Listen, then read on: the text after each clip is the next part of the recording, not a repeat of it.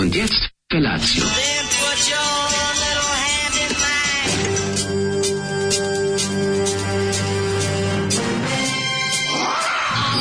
Grupa rozvojenih mladića trči po studenom vazduhu pre zore. Alarm! Ima da kane, nema problema. Svakog radnog jutra, od 7 do 10. Hajde, Geri, jako se velda! Nemoj da prska,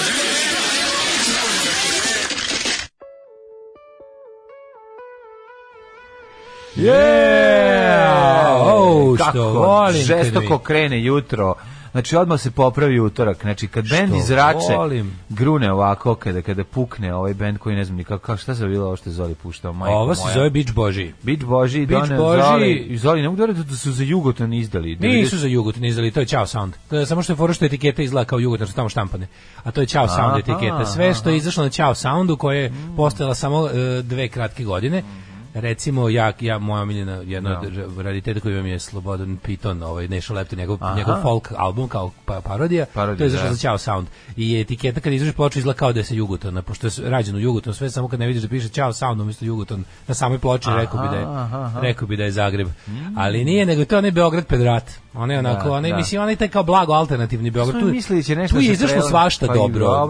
To je bio taj urbani, ono da kažem, tako tu izašlo gomila tih punk bendova, Poslednji krik, tog rock and rolla, glama, tako svašta što je Poslednji krik, ono što ti rekao kad je UROK pobedio rock and roll, jugoslovenski rock and roll.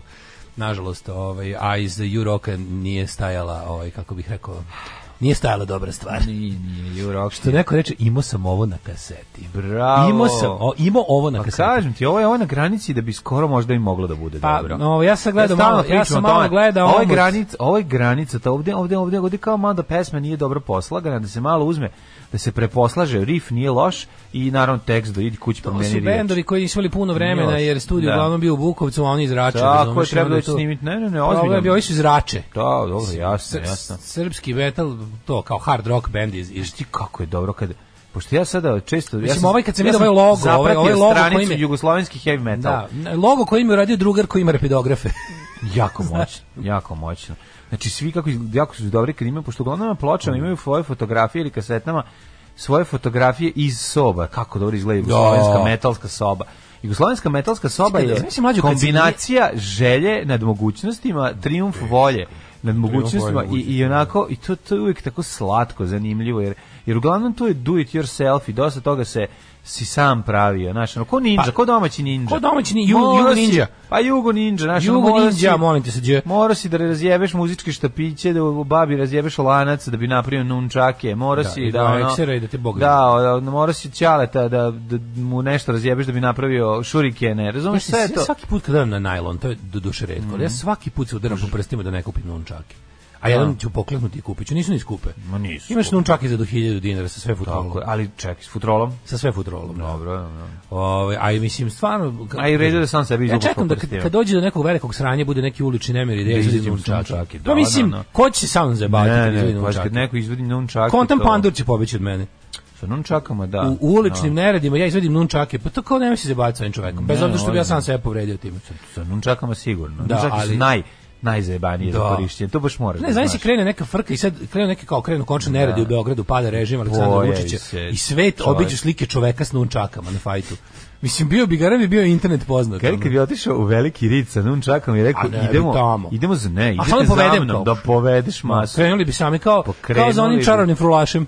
Kao samo bi ninja krenuli za mnom. Znači, samo bi krenuli ninja, šta mi ninja da radi? Čarobni čakaš. Sad smo gledali fura po netu, ponovo ona slika Tito sa ko je to Nasser i Nehru. Pa piše Tito miri zavađene romske klanove u Marinkovoj bari 56. Kakav narlok. Kako je ali jako dobro potpis. Jako je dobar potpis. Kaže, koji si ti maštor? Svaka ti čast. A imamo i predlog za četvrtak sutra da pustimo pesmu Rođen na limanu. Dobro, kako sutra je sreda, majko. A sutra je tek sreda. Sutra je tek sreda. Možemo da preskučimo ako hoće bude neradna sreda, pa da nam sutra bude četvrtak. Ne, hoće bude neradno sve. Majko Milo, šta? Skonto da kiša nije prestala preko 24 časa uopšte ni minut. Pa nije, ali materija, ako treba pada ovako. Ne, u redu je.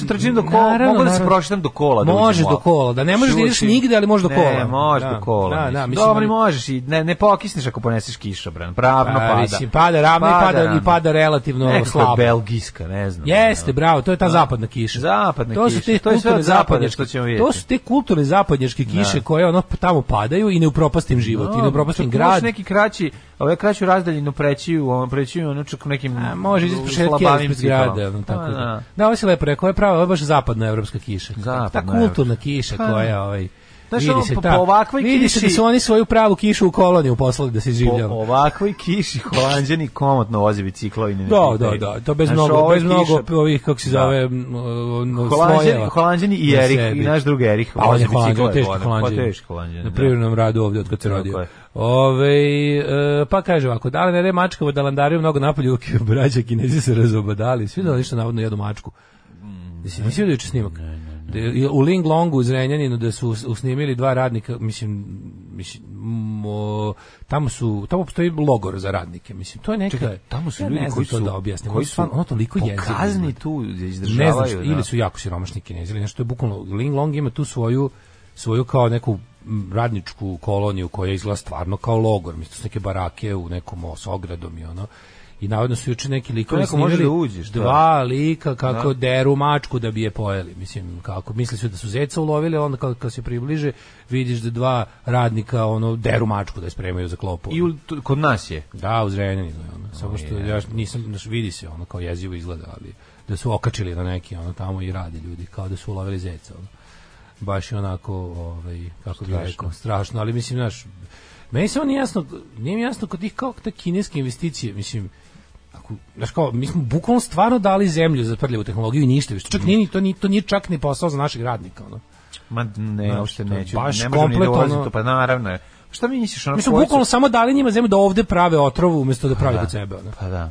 To je baš stvarno, a naravno što znaš, naravno komentari idu treba ih sve znaš, ide antikineski u smislu rasistički, razumeš? Gde kao imaš gomilu. Eto i Vučić ima problema sa njima, da. Da, ali to je znaš, to je stvarno mislim, to je hiljaditi problem po redu kada to sve poslaže, da tu ljudi su, mislim, znaš, niko, ja ne vjerujem da je u Kini ko jede mačku, da je to kao specijalitet, nego kontinent rade baš užasno siromašni ljudi, da to baš Pa ne znam, mačka specijalitet, čisto su. A mislim da to rade baš samo jako siromašni ljudi, Da, baš bedni, kaže, ja sam juče vozila bajs bez kišobrana, samo vinđaki. Bravo vinđakinjo naša. Priznaj Mlađu da sam ti ja dao ideju SMS-om 28. juni da snimiš remake sa Vojom Brajevićem i onako se hvalim i bez da mi to priznaš. Pa, ako će 28. juna. Ako ćeš zbog toga imati neke koristi. SMS pozlat 28. juna u 9.06. A? Kad je poslat SMS? Kog juna? 28. O Vidovdanu, 9.06 ujutru. Moram da te razočaram, pošto ću ti reći da ova ideja traje jako, jako dugo i da je samo što nismo imali sredstava dovesti bilo koga. Znači stariji od Vidovdana. Stariji od Vidovdana, ideja puno. Ali, on je već garant 6 cura. Ali ja ću drugu stvar ti kažem, ako budeš imao neke koristi od toga, ja ću ti potvrditi da si ti to smislio. Eto to, da znaš da ću potvrditi. Može. Tako da stojim iza toga. Dobro, to je ti si kao Željko Mitrović koji dozvoljava učesnicima realitija da lažu koliko ih plaća. Naravno. Ne sam to, nije ovo zato, nije ovo isto. Ja ću ljudima potvrditi bez problema. Za 100 evra dobijate potvrdu da ste svaku od epizoda smislili. Ništa ne mora, znači da reći ću koji daje koji broj telefona, ko je. Kako je dobro. Šta fali? Ako će ići s devojkom, ako će imati neki skor zbog toga, evo nije prvo, problem. Mladene, vreme je da se počne misliti o prvi servis merchandise-u. Tako je. A drugo je, ja imam i bolju ideju, da će kako se zove, 100 evra da izdaješ sertifikat ljudima da su svako odabiru epizodu koja im se sviđa i da kažu da su oni smislili da ti to plate 100 evra. Može. A ti izdaješ potvrdu da ovu epizodu smislio taj i taj, razumiješ? To je jako dobro. To je jako dobro. Odlično. I onda mi traži na sudu 1000 evra za to da kao nisam navodno isplatio. Kad smo kod nunčaka i one su bolje od saija, to su one nož viljuške što Rafaelo koristi. Nikad mi nije bilo jasno šta čovjek s njima može u borbi. Donatello ima štap, Leo Mačmik, Mlađilo nunčake, Rafael ima, kaže, ima... Mi omiljena kornjača jer je sarkastičan šupak, a ima najgore oružje. Daško, uzmi ipak te viljuške. Meni su ti saj bodeži odlični. Kako štap, to su mali mačevi, to je dosta dugačko, mislim, to je mačevi, ali su pa mislim bodeži, to je bodeži dugačak je on, mislim, to je imaš jedno sve zajedno, ja mislim, imaš jedno 40 cm oštrice, te Bode, bacaju, oni šiljka. A i oni se navodno i bacaju. A ne bacaju se, o tome se radi. Niko, nijedan ninja ne baca svoje oružje. Šurikeni se koriste da bi zbunili protivnika. Meni je Srki ninja sve objašnjavao. Ne baca, šurikeni se pobacaju kad ulećeš u fajt. A da, oni se pobacaju. I nema tu sad više kao, to šurikene zaboraviš. Onda i to se baci da bi zbunio protivnika. Siromašan ninja ide pokupi. Redko ko ubija šurikenima. Sve kako Daryl u Walking Dead pokupi svaku strelu i samo strelu. Ali ja bi ga nema strelu. Ne proizvode više strele u Apokalipsi, nema više dobrih nemačkih strela. Pa može on sam da ih pravi. Tako ja mislim da sve već da se izveštio, ali je ja kontent da siromašni ninja pokupi svoje šurikene posle fajta. Sigurno, vrati se, pa kako ne, kako mislim, pokupio nešto da može pokupio bi dimnjake koje baci na zbunjivanje, ali ne pokupi. Dobro jutro je odvratno, znači pada kiša, gledajte da ostavite kuće, a sad misterioznog tvorca liste, da, neko nam je ostavio listu ovde. Neko nam je ostavio listu. Ne znam ko bi mogao to da bude, ono, ko ima ključ Slaviša, ko bi mogao tu da se ovi kako se zove, možda Smilja, možda neko od ovih. A Mlađa svakako došao prekasno i umesto da se muči oko liste, poje čovjek doručak. Ja kako ja kod kući doručak. Nisi poje doručak. Ne, ja kod kući doručak. Ja sam bio spreman, imao sam vremena da buđim listu. Više sam se ja posle bavio drugim stvarima. Nego sam ja video da već nameštena lista, rekao ajde da je ovako. Ajde ne diramo. 13 pesama nameštene, neko otišao. Sad kad sve ljudi slušali sinoć u sportskom pozdravu, šta da vam radim, slušajte opet. Pa što fali pa nek slušaju opet. Šta je prvo? Arctic Monkeys. Ajde.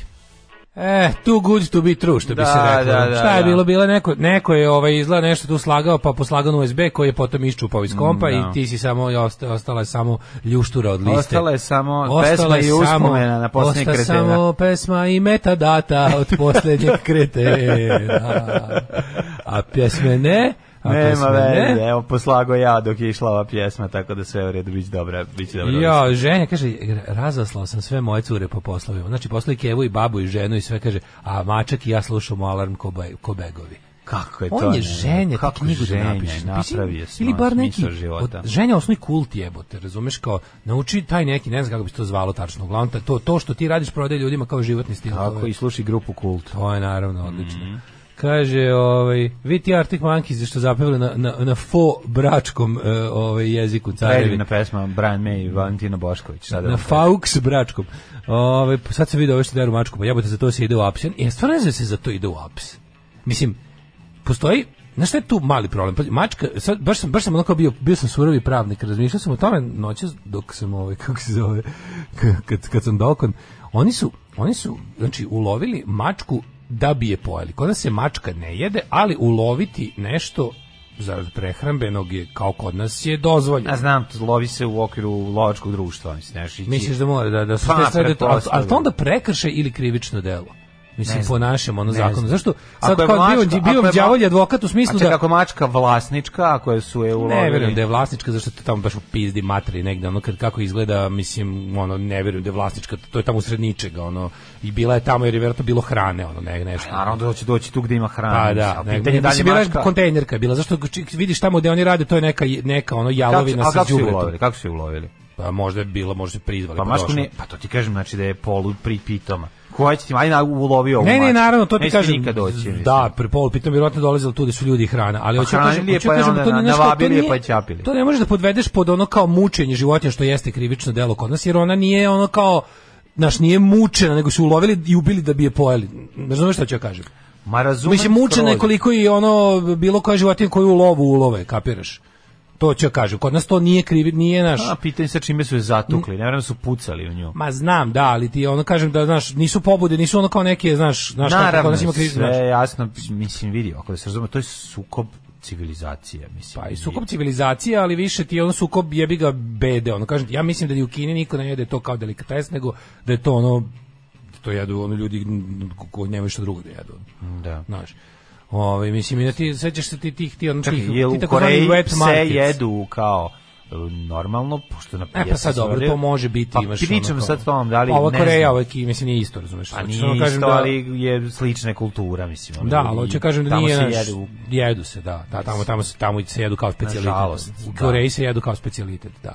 znaš da je Morris i ono bio po jednoj od njegovih stvari za koje je omrznut, pa tu je bilo stvari da je pola ljudi reklo da je on kako se zove upravo, pola da je rasista, što je ono kao skakao na kulturu njihovog jedba. Pa sam onda, ne znam, pola vegetarijanica mu je reklo kao bravo, ti si ostao dosledan nama, super, a pola mu je kao su bili u fazonu kao ne znam, pas u Koreji, svinja u Yorkshireu, razumeš kao. Da. Ali ne, ovo me baš zanima kako sad po zakonu. Mislim, naravno da zakon neće biti primenjen, to ti je, ja mislim taj Ling Long kad uđeš tamo si ušao u Kinu, ono. Ako ne budu po kineskim zakonima, ganjani, ako ne budu po kineskim zakonima ganjani, neće po srpskim biti sigurno, pošto ti kad uđeš tamo, mislim, ti vidio, tamo je neka privatna vojska obezbeđenja, mislim, ti tamo imaš neke Kineze u maskirnim uniformama koji ne dozvoljavaju da se unutra uđe. Znaš, ne dozvoljavaju da se snima, ne dozvoljavaju ništa. Sećaš se, su ljudi pokušavali da snime čak i fabriku, oni bi kao mala jedinica izašli napolje i zaklapali im objektive rukama i pravili sranje. To je kao početak James Bonda, jebote. Ne, jezivo je. To je jezivo. To su stvari o kojima, znaš, to su stvari o kojima se borili. O tim stvarima se ne priča, država to ne objašnjava, zakon tu ne funkcioniše i onda to ostavlja prostora za razne stvari, između ostalog i za stvaranje pogodno tlo, za stvaranje raznih desničarskih teorija zavere. Znači, koje su, by the way, onda zapravo i utemeljene na nečemu, krenu od nekakve istine i kako ti kažem, u dva kolena podivljaju u nešto potpuno deseto, kreću laži, znači na kraju se sve koristi, zna se vrlo dobro da se to sve koristi, da se kao običnim drugim ljudima azijskog porekla koji su normalni i poštuju zakone i tu su, znaš kako ti kažem, prihvatili su zakon prihvatili su zakon svake države da bi se ocrnila cela grupa ljudi, mislim, znaš kako će to biti iskorišćeno kod nas. Naravno. Kaže, sukob civilizacije, ne, mačke se ne jedu. Pa ja jedem skoro sve, ali mačku zaista ne bi mogu da. Da, ti ne bi mogu da jedeš, ali stvarno kao neko ne mogu svinju da jedeš. Neko ne mogu svinju da jedeš. To je nezamislivo. Nekom u Saudijskoj Arabiji je nezamislivo da jedeš. Ako se krenemo s pričama, ali pas je inteligentan, svinja je isto inteligentna. Mislim, znaš, to je jednostavno, mislim, grozne činjenice se ovo dogodilo. Će sad Leviatan skoknuti neće skoknuti, naravno. Ne brini se. Kaže, oni se bave, oni su izbacili taj deo. Taj deo sa životinjama. Kaže, ja ne mogu ni da slušam, isključit ću se na pola sata. Pa užas je da. Vučić ima pravo da ulovi i pojede mačku, to je u skladu sa Ustavom. Da, kaže, a jel bi drao svinju na gradilištu? Pa da, mislim, ima tu. Ne, siguran sam ja da tu ima kao bar krivični prijava, znači, to sam siguran.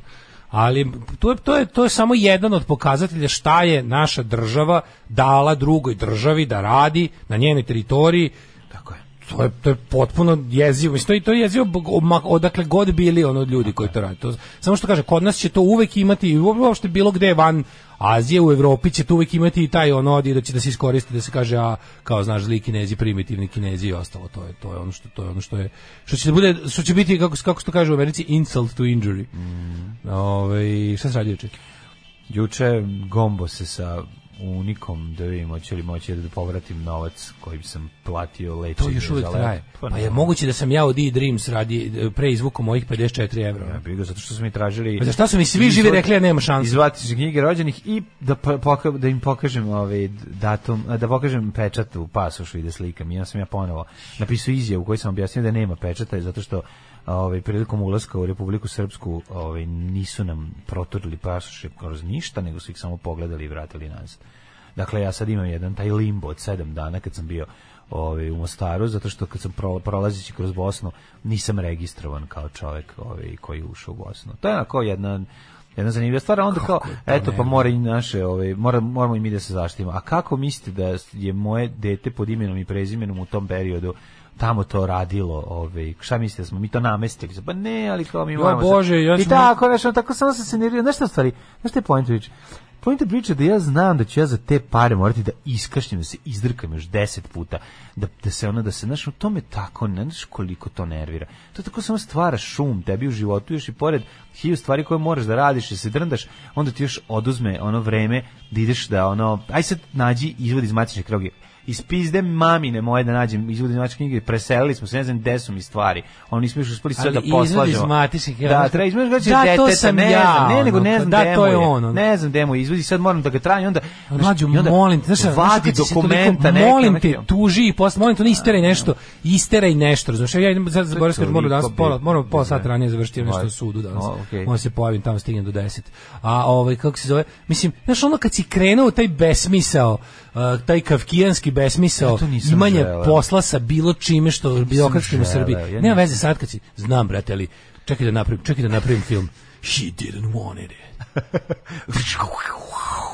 He was forced. And now they're gonna get some justice from him. Mladja against the insurance company. Part 96. Da, znaš kako je mislim, nervira jako to nervira. Zato što kad uđeš u taj pakao, ono, idi na šalter, a pa to se dešava na jednom, znači nisam ja išao, nego jako zanimljivo što je zapravo problem nastanog trenutka kad ti treba da ti pokušaš da naplatiš osiguranje. Na što tu nastaje problem, ono, pa znači, pa čekaj, koja je onda svrha svega toga? I tako dalje, stalno postavljamo ista pitanja.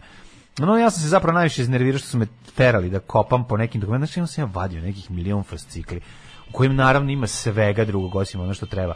Onda sam sat vremena kopao, tražio. Našu garanciju za video rekorder i ostalo što je uvek nađem kad tražimo. Ono. Najbolje pitanje, pa je li imate možda kupljen neki sok ili nešto s tim datumom, neki račun da ste sačuvali.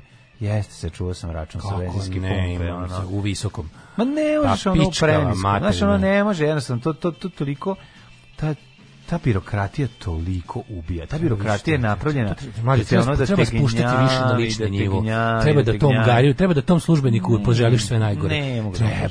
Treba raditi. Treba više ljudi osjetiti lično odgovornost zato što su delovi zločinačkog sistema. Treba kažeš, imam lično pik na tebe, gade.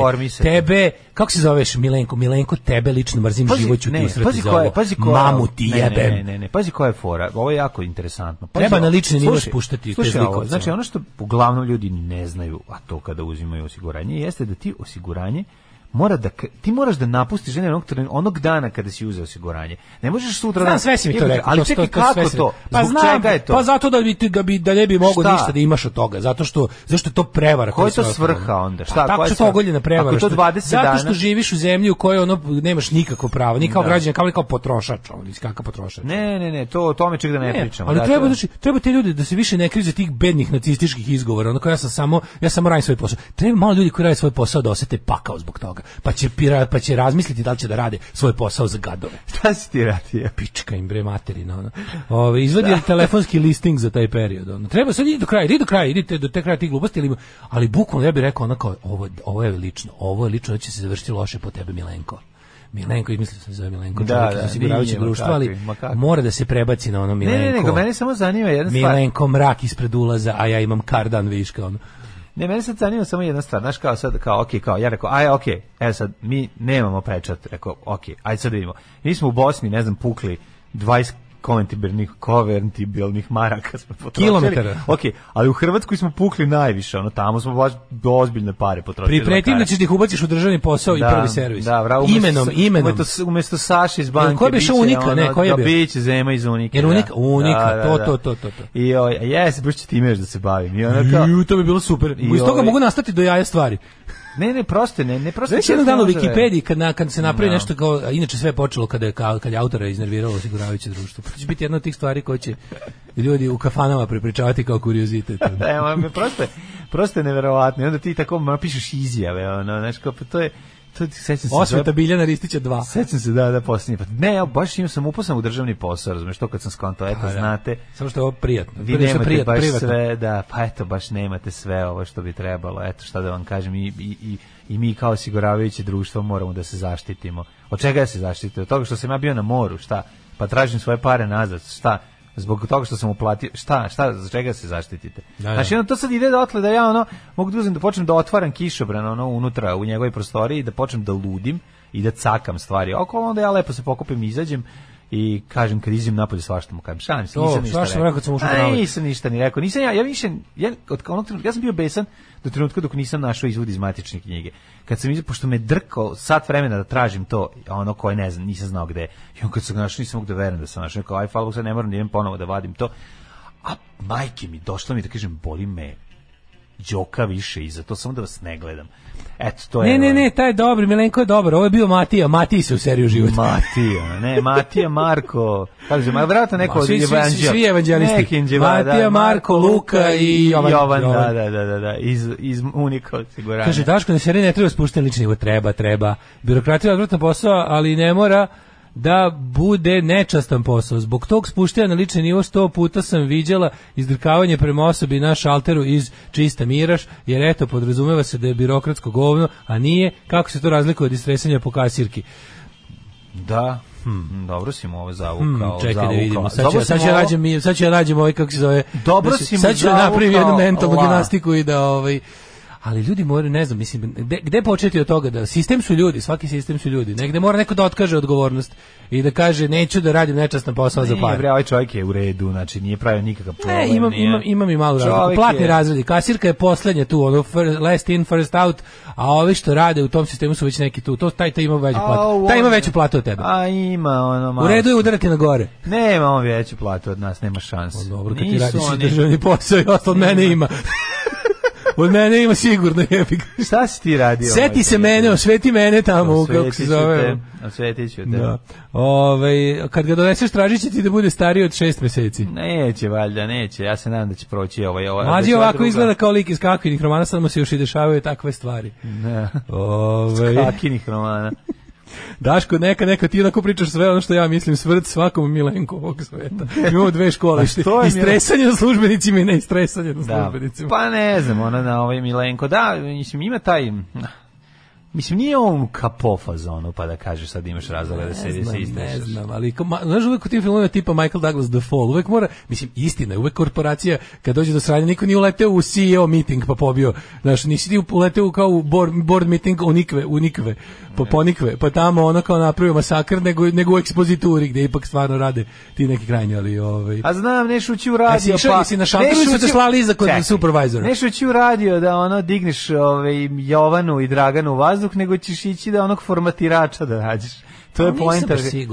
Šta ne, pa mislim ali znaš kako ti kažem, uvijek revolucija je slepa. Ono što je formatirao radio je krivac, nije kriva Dragana što čita horoskop na radio. Mislim, nemoj biti ono takav. Ali Dragana je pristala čita horoskop, ja ne bi pristala čita horoskop. Dobro, ti si bolji od Dragane.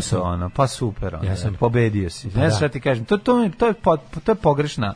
A na to nije pametno. Znači, ovo sa što si rekao, ne možemo se... Kasirka razlika između kasirke i Milenka je, kako se zove, ta što je stvarno kasirka je kao poslednja. Ovo je ipak neki tamo, znaš, radi viši, ima više para od mene, to mi daje pravo da mu se svetim. Zalud zadak iz usta kasirke. Kod mene je sve klasno pitanje. Zalud suze imaš više para, neprijatelj si.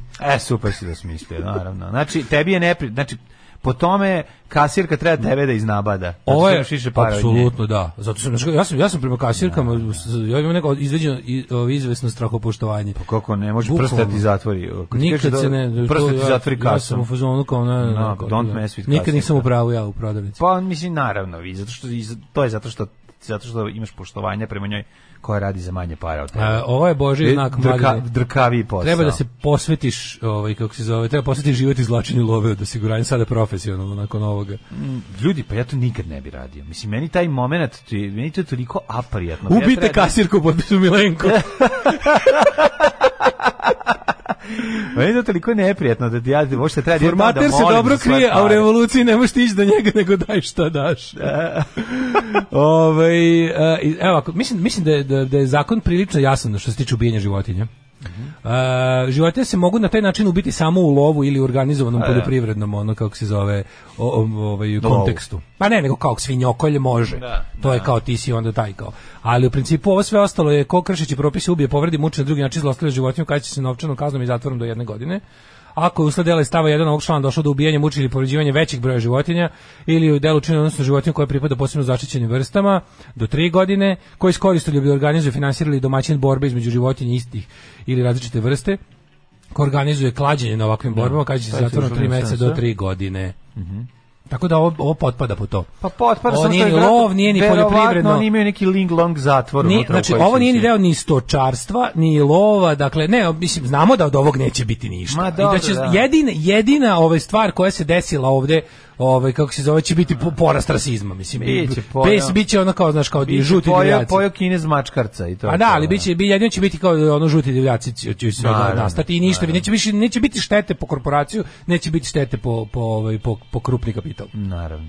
Da, šta ste radio juče? Šta sam radio juče? Ne moraš ti se društvo politički radnik, bio sam kako se zove, šta sam još radio, ne mogu se setim, bio sam bavio sam se isto birokratijom, samo na drugi način, isto je bilo popunjavanje glupih formulara, pa je onda bez kraja, a gledao sam i Nklju. Nklju, koji si epizode stigao? Ja sam pogledao ja sam skroz up to date. Na koji si? Ja sam do 5.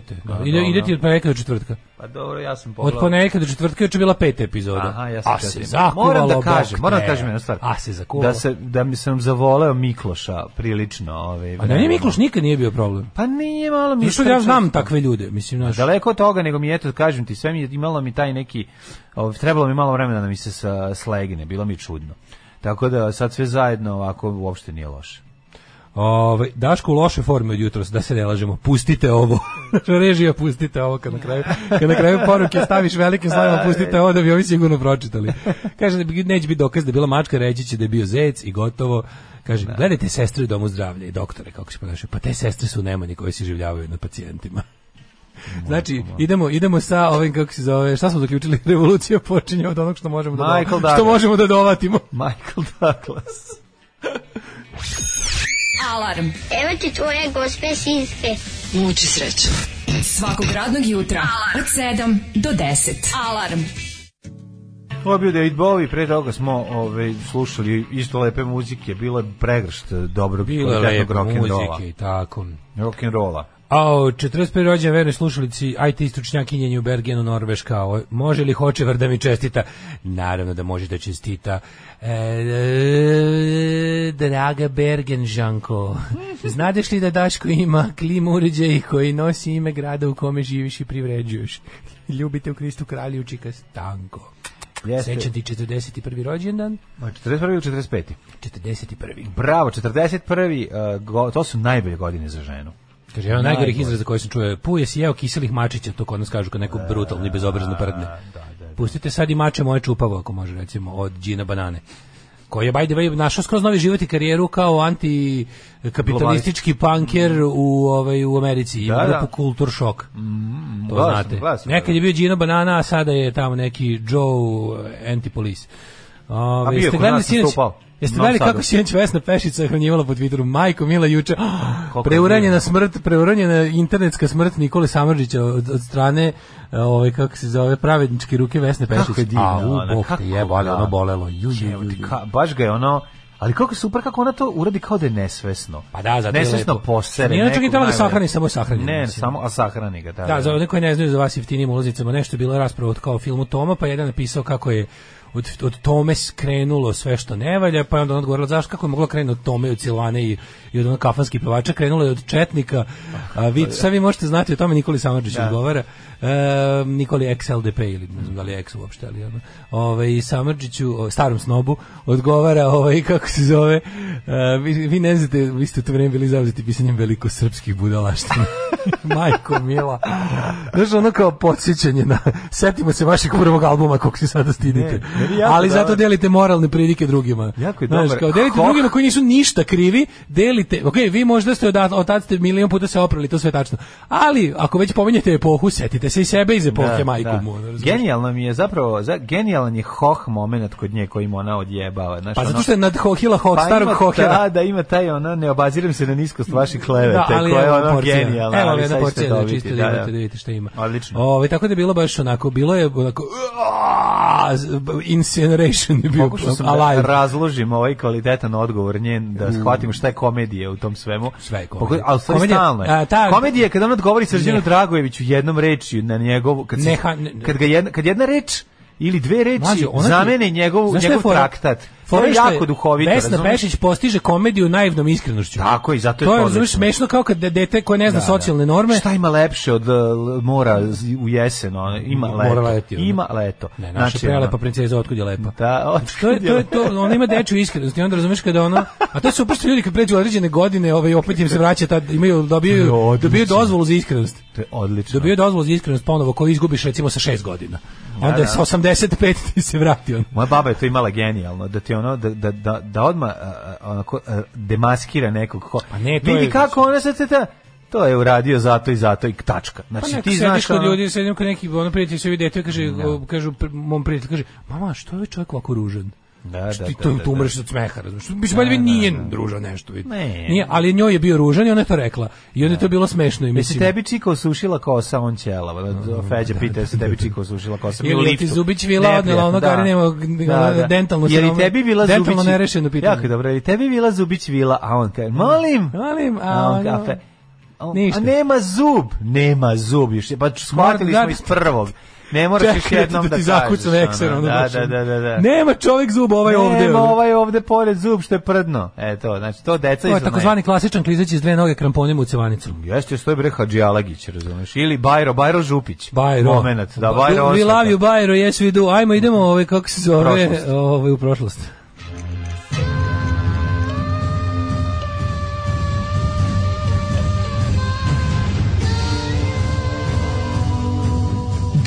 Se na današnji dan. Bajra si bio koliko stolomac. Ja znaš ovaj kako se zove kada Bajra neko predrible ili nešto, onda ceo stadion počne da urla osveta Bajro, jer ga on cijelu utakmicu juri da ga slomi. I svi znaju osveta Bajro i onda Bajro ga polomi na kraju sobe noge. Znači idemo u daleku prošlost još pre nego što su vedete neoliberalizma kod nas pisale za četnički časopis. U daleku prošlost. Da baš daleko prošlost. U daleku prošlost. Kažete meni, pošto je 12. oktobar 285. dan godine, do kraja godine imamo još 80 dana, pa baš malo vremena. Preću za najluđu noć. Za najluđu noć idem, da ti pravo kažem, evo recimo, Svi u Prigrevici. Bio sam u Prigrevici, a znaš gde nisam bio? Nisam bio u... Nisi bio u Štubiku? I u Malenici u Štubiku sam bio. A ne, znam da nisi bio. Jesam išao u Rgotinu. Gde? U Rgotinu. Ne, gde je to? U Rgotinu, to je super mesto. Rigotina. Rgotina, to ako ti se ikad desi da su u Kaladontu reč završi na rg, na primjer, i sam mislio da ste zajebali, ti kažeš Rgotina kod Zaječara. Koja reč ima na rg? Rgotma, ne znam, korg, neko bude ko, i on kaže korg, one klavijature, i ti kažeš, aha, rg, gotovo izgubio si, ti kažeš Rgotina. Rgotina, ili ja kažem... Rgotina kod Zaječara. Šta ako ja kažem Kolodont na... Korg. Ne možeš, pošteno igramo.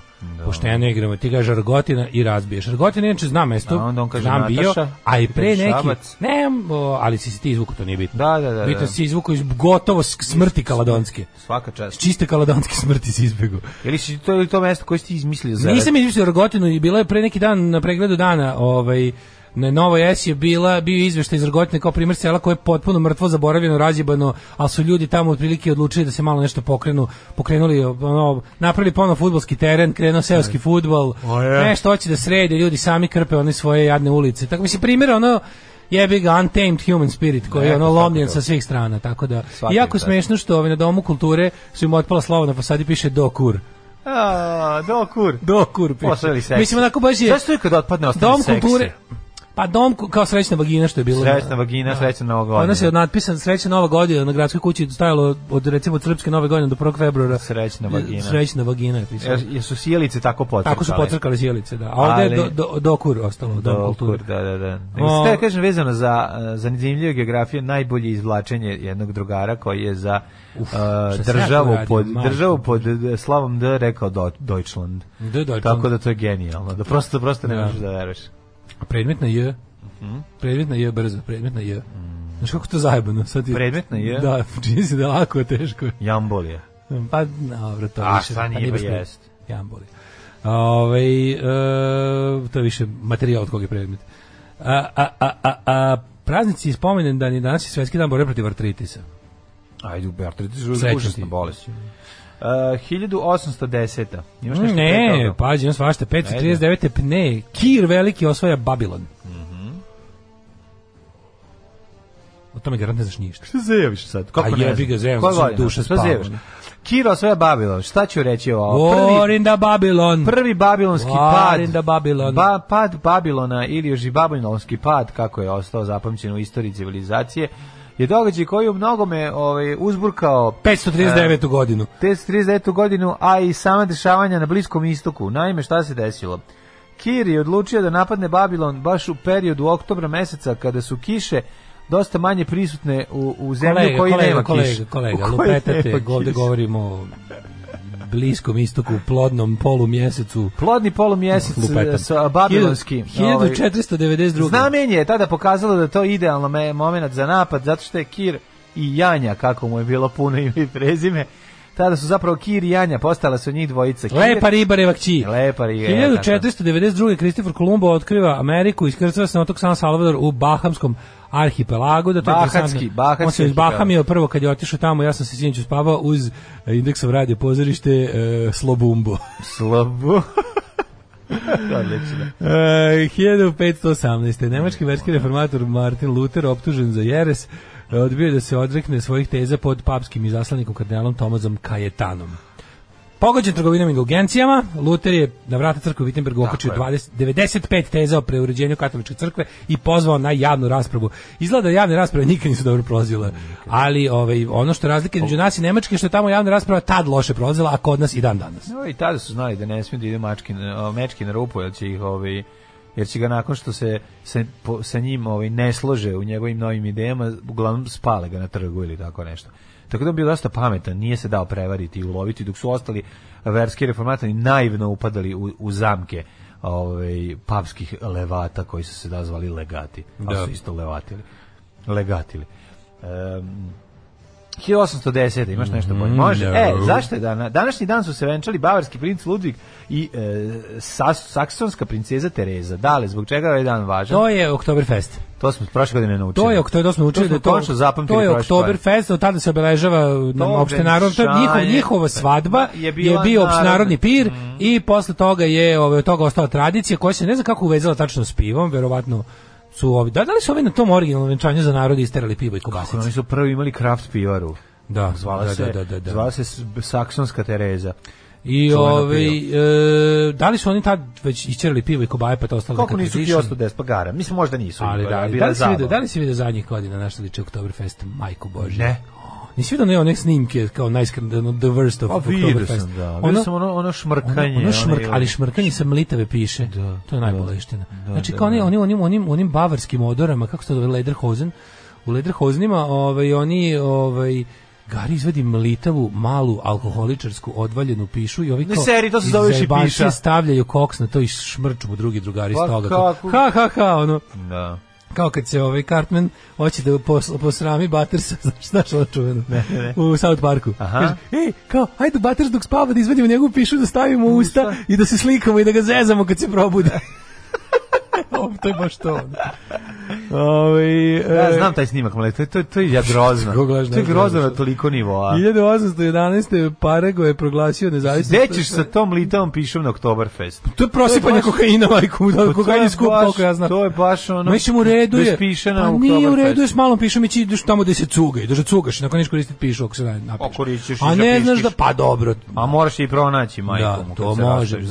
To ćeš uvijek uspeti to. Šta god imao, istočiš. Na kraju imaš iskustva. Istočit ćeš. Ali da ti drugari se toga šmrču kokain na jednoj tako tradicionalnoj svetkovini nije lepo. Ne, strašno je kako su oni preko kurca to uradili. To je baš užas. 1811. Paraguay je proglasio nezavisnost od Španije i Argentine. 1822. Brazil stekao nezavisnost od Portugala. 1860. izdat kanun za Leskovac. Da, a to ne Leskovac, ja mislim u Hrvatskoj.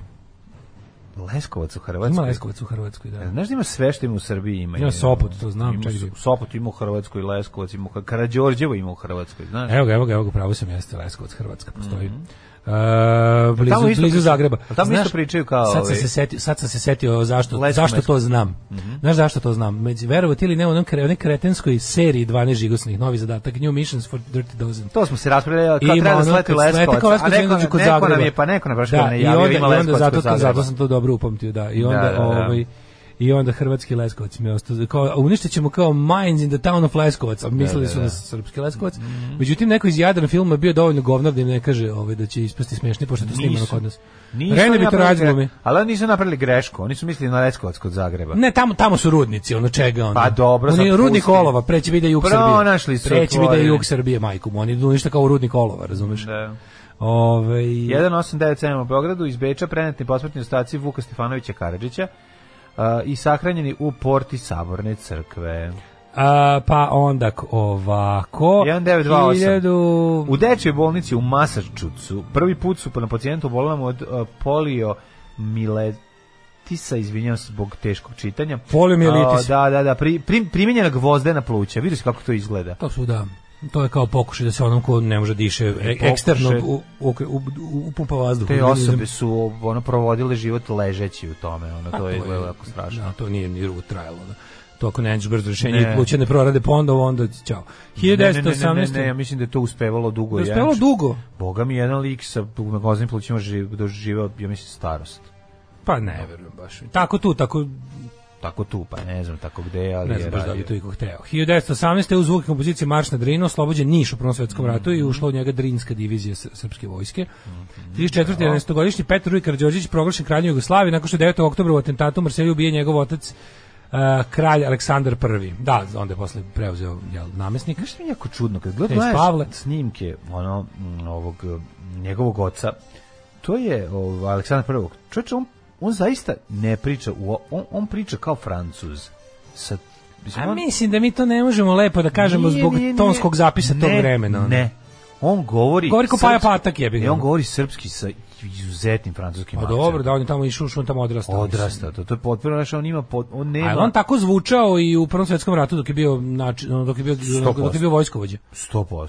Znači, on je bio na čelu vojske u Prvom svetskom ratu i kroz povlačenje kroz Albaniju i na Solunskom frontu.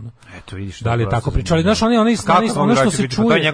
To je njegov glas, on je tako. Da, naravno, nego ono što oni tonski zapisi zvuči, mislim, zvuči. Odrastao u Francuskoj, ima francuski.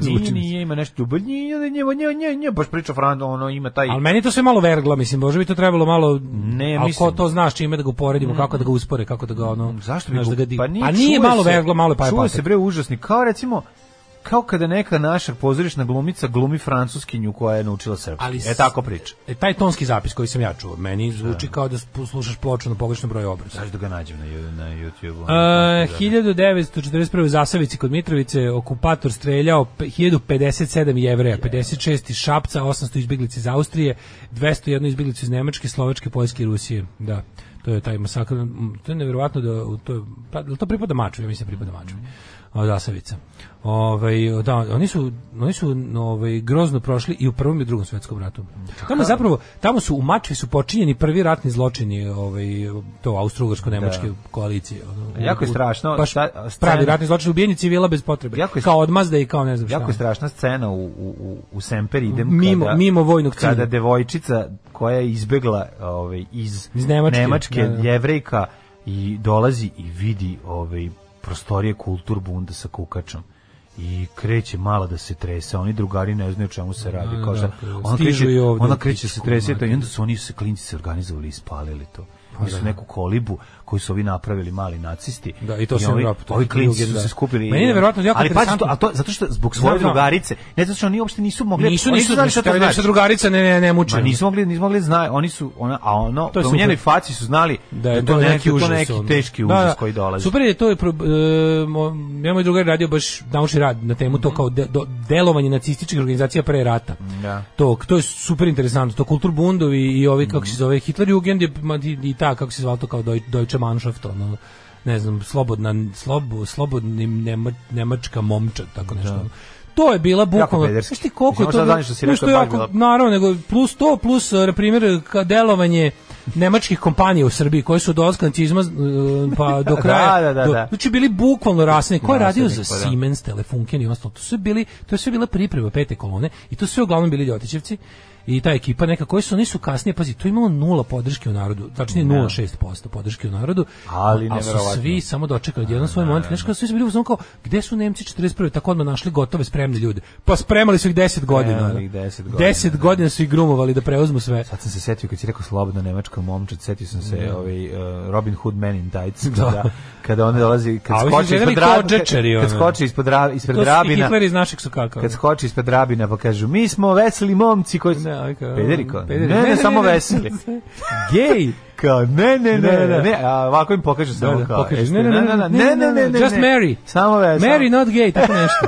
Mary Man, tako nešto. To je jako dobro. 1942. na Guadalcanalu konačno poraženi Japanci, završeni Guadalcanal i definitivno otklonjena opasnost da će Japanci napasti Australiju, izvršiti invaziju. 43. Ovo je interesantno što ljudi mnogi ne znaju. NDH, nezavisna država, Hrvatska ustaška kvazi država, je zapravo bila monarhija polovinu svog trajanja. Pošto je trajala 4 godine nepune. Da. Ona je bila do 43. zapravo monarhija i Tomislav II, odnosno neki tamo sestrić, unuk italijanskog kralja Valja Viktora Emanuela, on nikad nije bio u Hrvatskoj.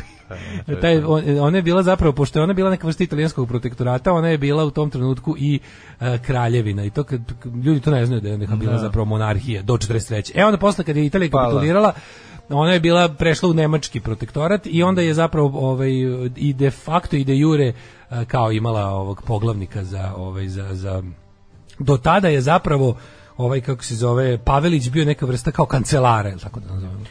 44. započela Beogradska operacija kojom Beograd oslobođen od nemačkih okupatora. 60. tokom debate o kolonijalizmu u Generalnoj skupštini UN, iznervirano što veliki broj poslanika u Generalnoj skupštini spavao, Hruščov skinuo cipelu i tresno njome o sto nekoliko puta. 64. u orbitu oko zemlje lansiran sovjetski svemirski brod Zahod 1. Prva svemirska letelica sa višečlanom posadom. Bravo. 68. je predvođena pukovnikom Herrero, nacionalna garda Paname oborila proameričkog predsjednika Arnulfa Ariasa Madrida. 84. tokom godišnje konferencije konzervativne partije u gradu Brightonu, u kome je borila Margaret Thatcher, britanskog premijerka, eksplodirala bomba koju su podmetnuli pripadnici irske terorističke organizacije, 5 ljudi poginulo. To je, ona je tu izbegla, čoveče, ona je tu izbegla bukvalno ono kao što je Hitler izbegao atentat.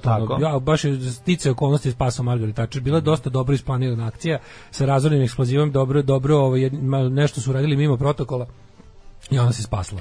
Pa to je ta u posljednjem trenutku izmena protokola koja je zapravo izmena protokola je u sastavu protokola. Pa prilike. To je ono što stvarno nisu znali, ove bombe bila nadela sve žive. Bilo je jako dobro isplanirano i nije bilo uopšte kako se zove, nije bilo tajne službe nisu znali ništa o tome. 92. u Kairu poginulo više od 550 ljudi u zemljotresu čiji epicentar bio blizu velikih planina u Gizi. 1999. simbolično UN proglasili 600 milijarditog stanovnika zemlje bebu rođenu u Sarajevu, majci novorođenog dječaka. 5 milijardični, znaš odakle je bio? Odakle? Iz Zagreba. Iz Zagreba, i mislim da je bilo 87. tako nešto, neki Željko iz Zagreba. Srebrna medalja mira Ujedinjenih nacija. 2004. HBK donijela odluku o osnivanju Hrvatskog katoličkog sveučilišta, a Hrvatska biskupska konferencija, da, to je to. Na današnji dan 2014. slušao Sanda Rašković-Ivić izabrana za predsjednicu DSS-a. Pamtite ovaj datum, bakar po ovome.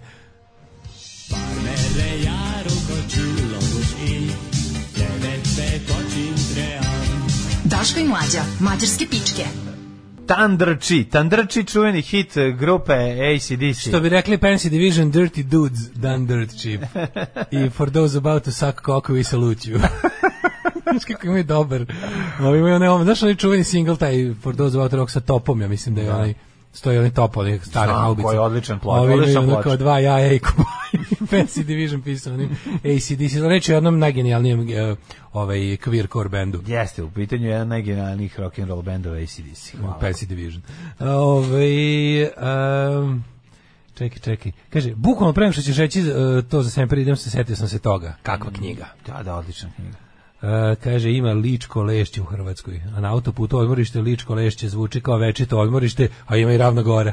Ima Ravna Gora u Hrvatskoj, da. Jo, To kad idemo za Rijeku, Babina Greda će u Hrvatskoj sad imati svoje auto oznake. Pa je sada, pa su BG Bulgarija ili Beograd. BG table kao molimo, kao navijači i ostale domoljube da dobro pogledaju pre nego što nasrnu na BG table. Kad će to prestati? Kad će ta beda prestati više? Kad ćemo mi početi da živimo kao normalni ljudi?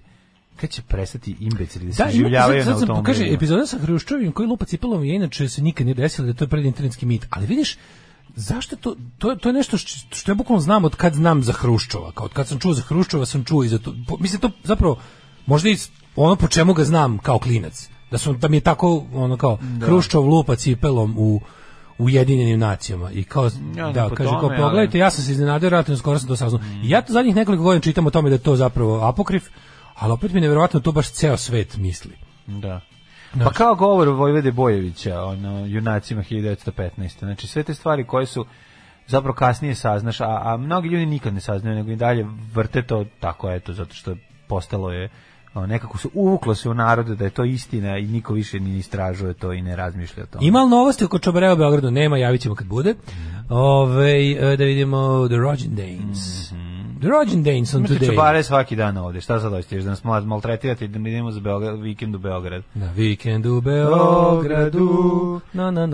Čobare vam svaki dan 3 sata lupetanja koji vam je penis. I ljudi hoće da nas vidi i dotaknu. A to je u redu, to je u redu. Ja tebe hoću dotaknu ispod stola kad oni ne vidu.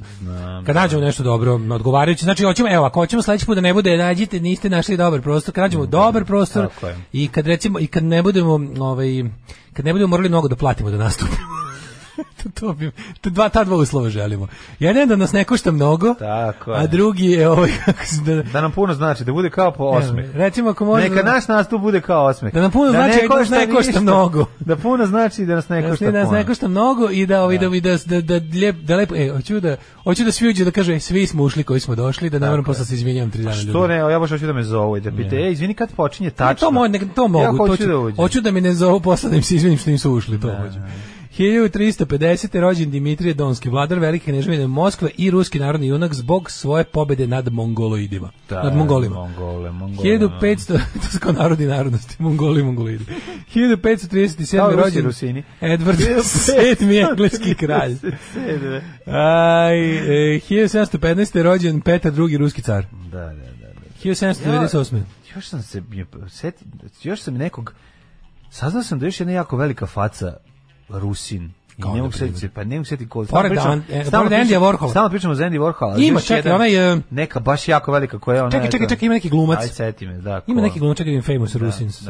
Famous Rusins, dobro ime za album. Dobro ime za band, bre, ono Famous Rusins. Baš ono kao, baš mi je bilo kao wow, a ja volim tog lika. Pedro I od Brazila, za kog smo pravili džemper, pa onda Nadežda Petrović, srpska slikarka 1873. Znaš ko je Steve Ditko? Ako se sećaš, on je napravio Spider-Man zajedno sa Stan Leeom. Steve Ditko govno žitko. Steve Ditko je bio poznati kako se zove Marvelov autor. Ali nisam na njega mislio. A da li si mislio na Čajdenko?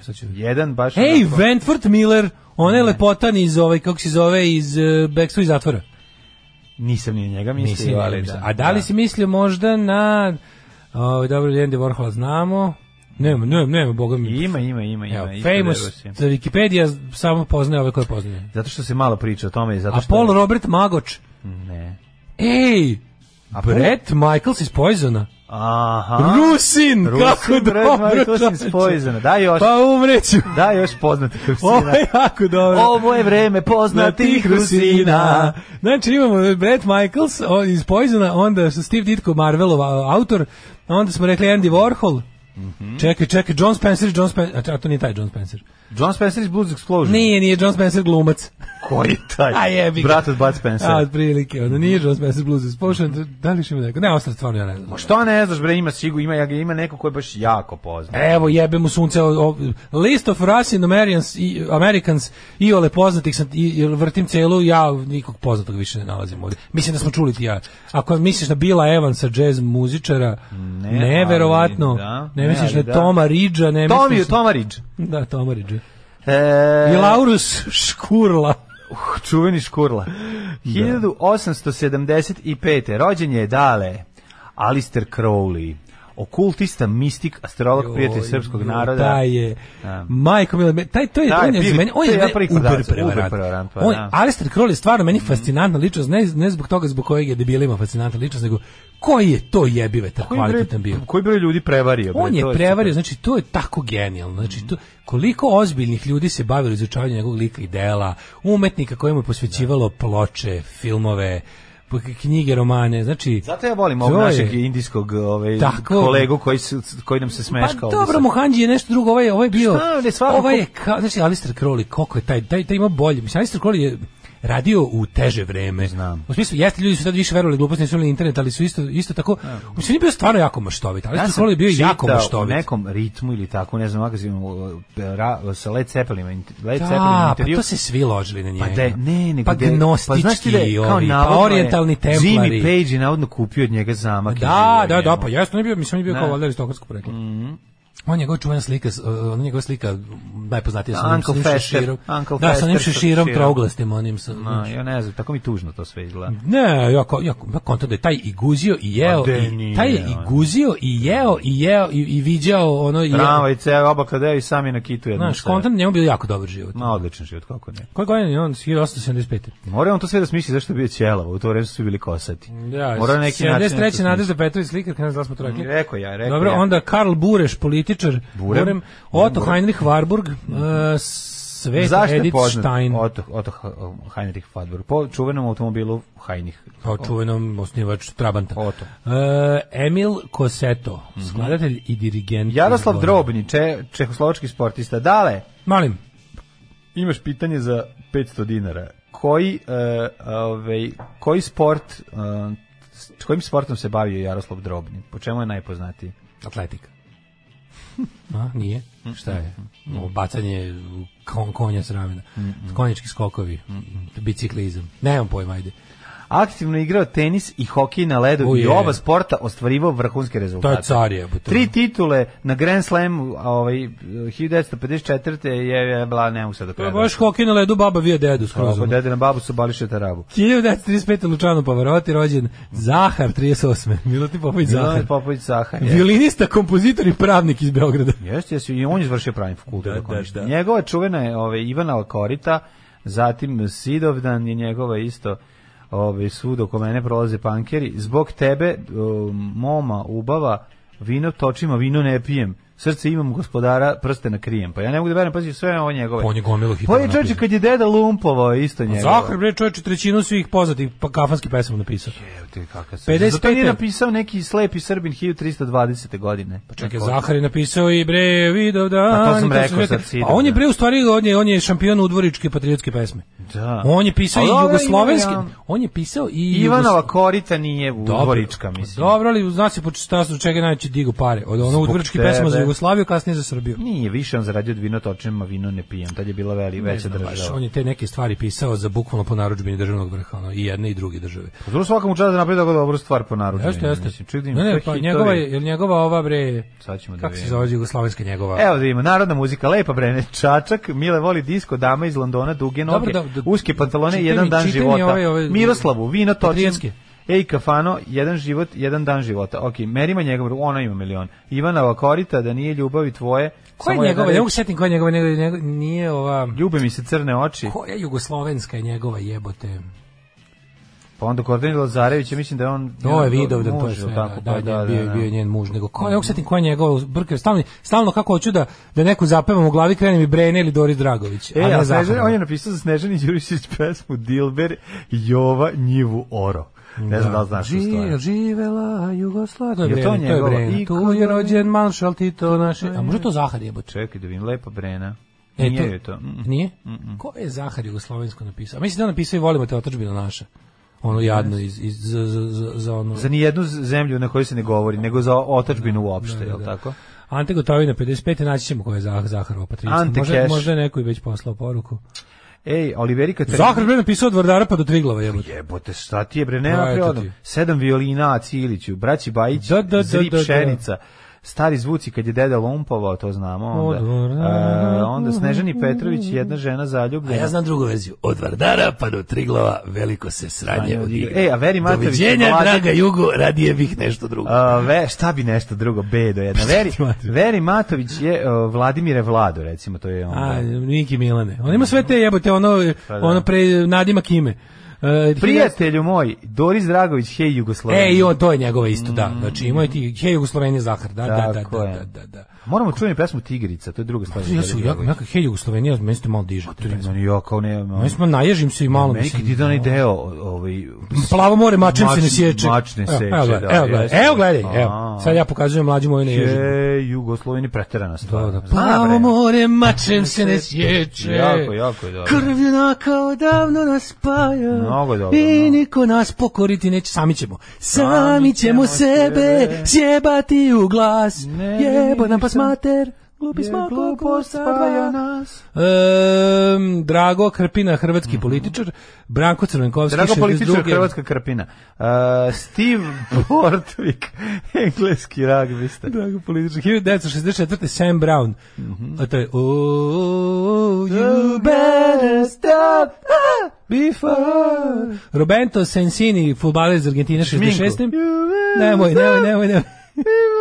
Ej, mlađo, Huge Ekman, moje porno ime, Huge Ekman, Bodi Miller, Marko Jarić, 1978. Tebi Huge Ekman dobar glumac, mislim, neko simpatičan. Jeste, volim ga. Da. Umrli. Ajde. 322. Demosten. Tako je, govornik u antičkoj Grčkoj. Demosten zvuči kao nešto za otkočivanje, kao namaži Demosten. Stavite Demostena, samo 3 puta dnevno maži Demosten. Maži Demosten i za 3 dana kao novo. Kako ne. Kanestengel i Demostengel. 642. Papa Jovan četvrti. Leopold.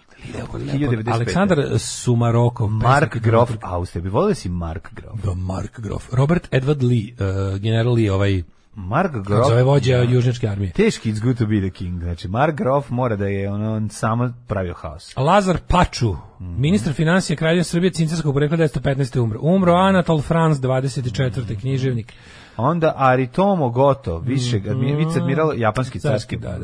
Onda je on je ostao, ja mislim, na brodu koji je tonuo na Guadalcanalu. 69. Pa pretpostavljam da jeste čime je danas končao, danas je kraj bitke na Guadalcanalu. Sonja Hennig, klizačica, 69. Tako je, pa onda René Lacoste, jeste, francuski teniseur, i 99. Wilt Chamberlain, ja mislim, je najbolji košarkaš NBA. Jeste.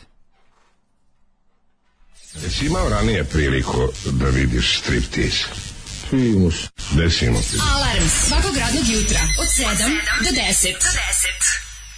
10. Opa, evo nas u 8:24 u pravim trenucima da se posvetimo vremenskim prilikama. Yes, i Opel i Warburg poneli im ime po osnivačima. Zamislite mi što zastave stoje recimo Jovanović 1,5, da se zvao auto. Ono. Nije tebi se dizao na Hej u Sloveniji, nego Doris Dragović. Ne, konkretno baš ne. Meni Doris Dragović nikad nije bio. Mislim, od kad me poljubila u točku, to znate, tu priču. Dobro, bio sam šta još sasma mali, ali nisi nikad ložen Doris Dragović. Doris Dragović baš bila znam, da, ali nešto mi ne. Mene i ona zaobišla i Severina me zaobišla, ne znam zašto. Pa zato što si Srbin domaćin i mrziš Hrvatice. Moguće. Ali kad Kamenko kaže gde si imao priliku, pa malo fali da kaže imao si ti priliku moj kurac, ali vidiš šta sereš tu. Bukvalno to je teo da kaže, ali nije mogao, znali. Zato i ovaj odgovorio šta ti nas ovdje jebendišeš.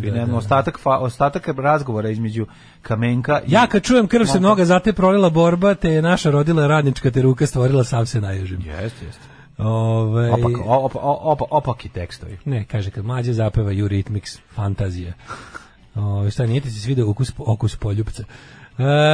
Pa onda kaže preskočili ste najveću škrticu ikada Lazara Pačua, koji je sopstvene ženi naplaćivao cigare koje bi dobio kao ministar financija. Koji je kralju odbio da da zajam. Da, to je ono, ne mogu jednostavno jedan to. Zemljo moja i smeta krvavci u pičku. To kad su pustili tamo, kad su je pustili u porodici na kraju. Samo zbog toga vredilo gledati sve to. Stalno spominjate ta vaša porna imena, a meni su uvek Nordine špiće učini da kaže Mladen Obdarević. Zvuči kao neki early jugo porno name. Nadam se da vam se svidio Stevija plakati. Svidio Stevija plakati na Instagramu, što je dobro. Da se stigao mi je jugo logo, ni logo i jako dobro izgleda. Odmah na uram. Hoćeš doneti ili ćeš taj kući kod sebe? Dobro, da donosiš samo sranje stvari, ja sve moje dobre stvari donio. Od Vardara pa da Surčina raste moja. Domovina. Domovina, što se kaže. Ajmo brzo vreme. Ajde.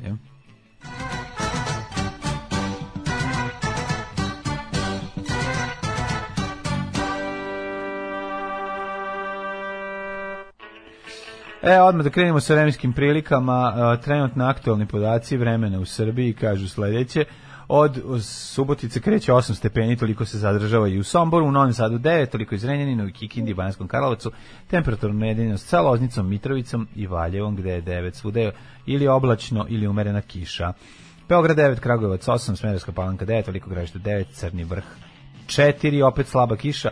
Inače, zanimljivo je da je rosulja prisutna u Smederevskoj Palanci.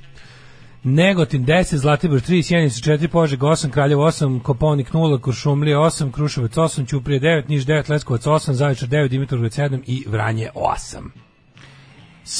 Svugde, ama baš svugde pada kiša. Brljotina od vremena do subote, kako ja vidim, biće samo oblačno. Meni je najbolje što insistiraju, da su pomerili, samo molim te, da li se... Ne, vidi, pogledaj kako ovi insistiraju sutra ovako, a ostalo kao manje više okej. Pa dobro, mislim, može biti malo sunca. Ako oni kažu... Idemo Mladine, veliki okršaj, Jugoslava VS Vedrčanu. Ajde. Drugovi, dobrodošli u partizansku eskadrilu. Alarm sa Mlađom i Daškom. 8 je časova. Radio Daško i Mlađa. Prvi program. Kakav neprofesionalizam. Ajde, nemoj, pa mora nekad malo se program čuje da je ljudski, mislim. Nemoj sad stalno biti da budemo baš totalno formatirani. Smo imali jednu emisiju bez greške? Pa naravno smo imali. Imali smo. Da li smo imali jednu emisiju? Da, nismo ništa pogrešili. Jo mi da nismo nikad. U naših 10 godina rada. Ne, pa dobro, mislim, nismo skoro imali. Da nešto ne proklizi 2 puta instrumentali s početka. Ne, kakvi da. Preteruješ. Pa ne znam. Previše si prema sebi strog, ali zapravo ne prema sebi, nego prema meni. Ja sam tako uvijek si bio strog prema meni. Ja sam prema tebi najstroži. Ti si prema sebi. Ti si jedna... Ne, takav sam ja. Ne, mislim, ja sam tvoj najveći kritičar. Ti si jedan govnar. To se tako kaže. Što bi se rekli, you had one job. One blow job. You had one hand job. Najviše volim kad mi se prijatelji rodbina žale na nedelju dana kišu u Srbiji. Pozdrav iz danske prosječne temperaturu leta 14,5, kišnih dana 50 od 100. Bog te čovječe. Kaže, imali ste jednu emisiju bez greške, genijalnu, savršenu, ali tad niste stisnuli red s dugme. Nek se pamti, pa to je toliko slatko kad se samo pamti. Kažu da je u trolije 90-ih pisalo upozorenje Bog iznenadno Kenja, držite se za ruku drkače. Naravno izgrebano sve šta treba. Evo ga, vidite ove kongenijalnosti. Pa naši slušaci, to je sve. Nas ili sluša jedan te isti čovjek koji šalje puno poruka, ili su toliko već dugo s nama zajedno, a i međusobno se druže, da šalju istih 5 fazona koji stopa. Pa da. 4 poruke sa time da je bila emisija bez greške kad nismo stisnuli. Pa da, zicer fora. Ti se nameštaš stalno. Ti si čovjek koji se namešta. Ja bih volio da ti to radiš svesno, da nameštaš, međutim ti to radiš nesvesno. Što pa? Nameštaš ljudima. Šlagvortam. A to nameštaš ljudima. Ja sam Šlagvort Miller kao Wentworth Miller. Pa više si onaj što se skine gaće pa se natrči. Ja, Daško idi kući. Kaže, Daško brzo idi kući, nisu dobro poslagane sve ploče, gasi sve. Da. Je bilo nešto što je bez greške? Kaže, Mlađu svakako vidno boli penis u posljednje 2 godine. Može to zbog korone, može to vapaj za povoć kriptovani. Imali ste, imali ste emisiju bez greške, ali tad niste stisnuli red duga. Mislim da je već, kako se zove, sad već namerno. Ali, elastika bog te. Da. Sonjina škola rock'n'rolla nas je nedavno podsjetila na njih. Niste formatirali svoj radio, ali ste zato formatirali slušalce. To je jako dobro, da. Ovo je baš zanimljiva teza. Nisu to fazoni, ta emisija je jedino valjala. Otvaramo novine, a tamo korist Srbije od samita. Nesvrstani nam pomažu oko Kosova. Moram, ja sam malo se bavio Beogradskim savetom, majko mila, ko je? Znači, ono je tačno je, kakav je Vučić Tito, takav je ono samit nesvrstani. A i ostalo, kako smo mi Jugoslavije, takav nam je Vučić Tito. Kako sve slobine i rečenice. Beograd je bio, jeste i biće domaćin svima koji žele mir. Ovo je baš ono Slobodan Milošević, ono izjava. Ja sam mu slušao, izlučio izlaganje, to sve cijelo. Evo, Bože Mlađe, koliko to tužno. Moramo ući malo u to. Ajde malo da vidimo kako smo se svrstali među nesvrstane. Daško i Mlađa, vaši plaćenici. Slušali smo grupu Osip iz Švedske. Osip Alisat. Osip Alisat, da. Da, pre toga bio Kasabin, ja sam naučio od Krudija nešto za vreme ove pesme. Aha. Zašto stalno svi kad pustimo tu pesmu nas gnjavi o Premier Ligi? To je muzika uz koju ide statistika Premier Ligi. Od kad je postojala ova pesma pa do danas instrumentalna verzija. Ove stvari idu statistike posle utakmice i posle kola odigranih, posle odigranih užičkih kola u Srpskom opštenarodnom pozorištu. Kaži, kad su kola ubačene u fudbal? Pa kad su primetili da je ovo što se dešava dosadno. Dosadno i sporo, da. Mislim, fudbalski huliganizam je nastao tako što ljudima bilo dosadno na tribinama, gledajući taj davež od sporta. Vi to najavljujete povratak Premier Lige za vikend, hvala vam. Da se maknu mrtve repstacije i njihove bedne kvalifikacije za Katar u zimu, mršvi. Vi ste slušalce formatirali tako da znaju kad treba da obave jutarnju veliku nuždu. To je slatko. Meni su sve vaše emisije bez greške, neću jebati, znam. Još dve ovakve poruke, vidjet ćemo. Ne znam ja. Treba biti uporan. Meni već pale gaće. Treba biti. Meni pale gaće. U ovo tmurno jutro poslušajmo mudru misao profesorici istorije iz Vareša, B. Fatić. Ne dozvoli da te promene oni koji ni sami ne znaju ko su. Matri si koliko sad takve stvari pročine, ne gleda svi se. Ne ti razumeš da meni treba neko da plati za to? Ne treba ti. Ja sam oštetio roč, znači, vidi, jedan ne OnlyFans. Nema, ne, ono što je tom fazonu. Ona je smirna. Berina je samo sisata profesorica, ni ona, znaš, nema taj ono. Kako se zove, ona ti je muslimanka 2 puta godišnje. To ti kažem. Znači, kad idu na 2 Bajrama krvim jebem, moram 2 dana. Što me nervira Bajram? Znači, počne ga mrzim više od Božića. Iako me ne pogađa toliko. Znači, Bajram mi sad više smeta. Zato što se pokriva Selma i Berina se pokriju za Bajram. Pa jebem, i tad ima 2. Zimski i letnji, šta? Da, ima kurban i ramazanski. Tako da, najoštrije suđujem i zato se zalažem za veću sekularizaciju Bosne. Ono makar Vareša i tamo gde živi Selma Bajrami. Ja bih volao da se vratiš u prvi osnovne da ponovo kreneš kod njene, to jest u peti da kreneš na istoriju. To je srednja škola, materi. U srednjoj radi. To je baš zlostavljanje, heavy zlostavljanje dece. Majko. Tu treba visoki predstavnik da reaguje. Da. Incko, ako je mogu da zabrani veličanje ratnih zločina, može da se krati i patnje u dečacima iz škole u Varešu. Kako izgleda njena koja se zove Nord, ja znam i kako se zove školu koju predaje, ali to da ću kažem će me sramota. Kaži bre, evo te. Nordbat. To je neka strana škola, neka verovatno neki. Naravno, pa ne, verovatno pa nije to nešto. Stana Korčić muškarac. Nije mlađe, nije nikakav fensere, nego to su te neke škole koje su. A to je garant finansirano sve. Pa da, ali nije nikakva, nije fensere, nego to to je neki program da bi išli tamo u školu uopšte. Garant je bio neki problem sa osnivanjem tih škola. Znaš da je bilo u Bosni segregacija škole i ostalo strane, to je nešto garant to A koji je to program? Šta kao neka verska škola? Nema veze. Ne, nego baš naprotiv, kao baš je to bio verovatno su smislili ime da ne bude ni po nacionalnom ključu da bi išli Hrvati. Psihopata, majko, ti jebi ga. Znaš koliko što si se ono? Znam. Za mene to lepe podaci, šta da radim? Pa mogu se lepe podaci, ali čekaj malo, obustavi. Mislim, ovo je već malo zabrinjavajuće. Nije, napiše ispod, na primjer slika se. Evo, i sad ima onaj geotagging, jebi ga, ja zapamtim ceo kadar. Šta da radim? Ako sam zapamtio caption koji realno boli, mogu valjda i lokaciju. Ne oki što si zapamtio sve to, nego me zanima ti znaš i njen jebamtr, jel si naučio i gde stanuje ulice i broj. Znam. Ivan Andrić je 12. Idemo dalje, Daško, sledeći nivo Šejla Vrabac. Berina Fatić, Bosanska, Kristina Hendriks. Ljudi, nemojte mu govoriti više, znači nemojte mu više govoriti imena tih žena, vi ne možete da razumete, taj čovjek potroši koliko bi on predivnih stvari mogao proizvesti u svom životu. Mješovita srednja škola Nordbat, pa to se zna u svako doba dana i noći. To su osnovna kultura. Da li ta žena zna i štuca na koliko mi nje ovdje pominjemo? Pa ne znam, ali ja sam znaš da sam juče prvi put pogledao njen Instagram. Kaže, evo sad konačno overih Berina na Instagramu, Daško, sve te razumem. Kaže, dobiješ zagarantovan ses s Berinom, ali moraš da istreniraš i istračeš novosadski polumaraton, da bi prihvatio. Bi. Polumaraton bi. 20 km bi trčao za seks sa Berinom. Pa ne bi, ja bi zbog zdravlja, ali kakvog zdravlja? Čekaj, ti bi trčao 20 km pa da... Mislim, ja bi to više da pobedim samog sebe. Naravno. Čime? Sisama. Mislim, ceo maraton ne bi mogu nikad u životu, ali pola ja verujem. A ovo je za mene utorak. Ovo je za mene utorak. Kada ne čitam Šta Vedrana Rudan govori o Vučiću? Nego životnim temama. Pričamo o pravim životnim temama. Kao što je bilo istračao polomaraton. Da bi istračao polomaraton, pa to je 20 km. Mislim da bi ja to mogao. A mogao bi, jebim sunce. Koliko imam vremena da se spremim? Ali on umra pod sisama Verine Fatić. Pa ona čeka na cilju. I tamo ne čeka na cilju. Moram još na rehabilitaciju. 10 dana odmora, pa onda karta za Vareš. Ili da ona dođe ovde, šta bi više voleo? Da bi voleo, ja bi duže trajao u Varešu. Evo još velikih misli. Zaljube se u divljinu, onda bi te metnuli u saksiju. BF. Da li bi... Zaljube se u divljinu. To su mudre misli by Bibs. Sa trga začuđenih pogleda. Molim te, mislim, moramo znati. Da, slatka je, ovo je odlično. Ne mogu, znaš šta, i muškarci ne mogu... Pravda, kaže... Pravdanje za trčanje ti isto kao Berinini Kepšani, kakav čovek. 21 km možeš ti to, Daško. Pa šta ja znam? Koliko bi trčao za Darovu Omaru? Sad izvinjam se, aj sad kad smo krenuli. A, to ne bi trčao da nje.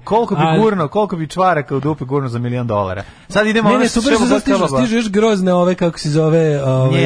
Ne, razne ove neke preporuke koje...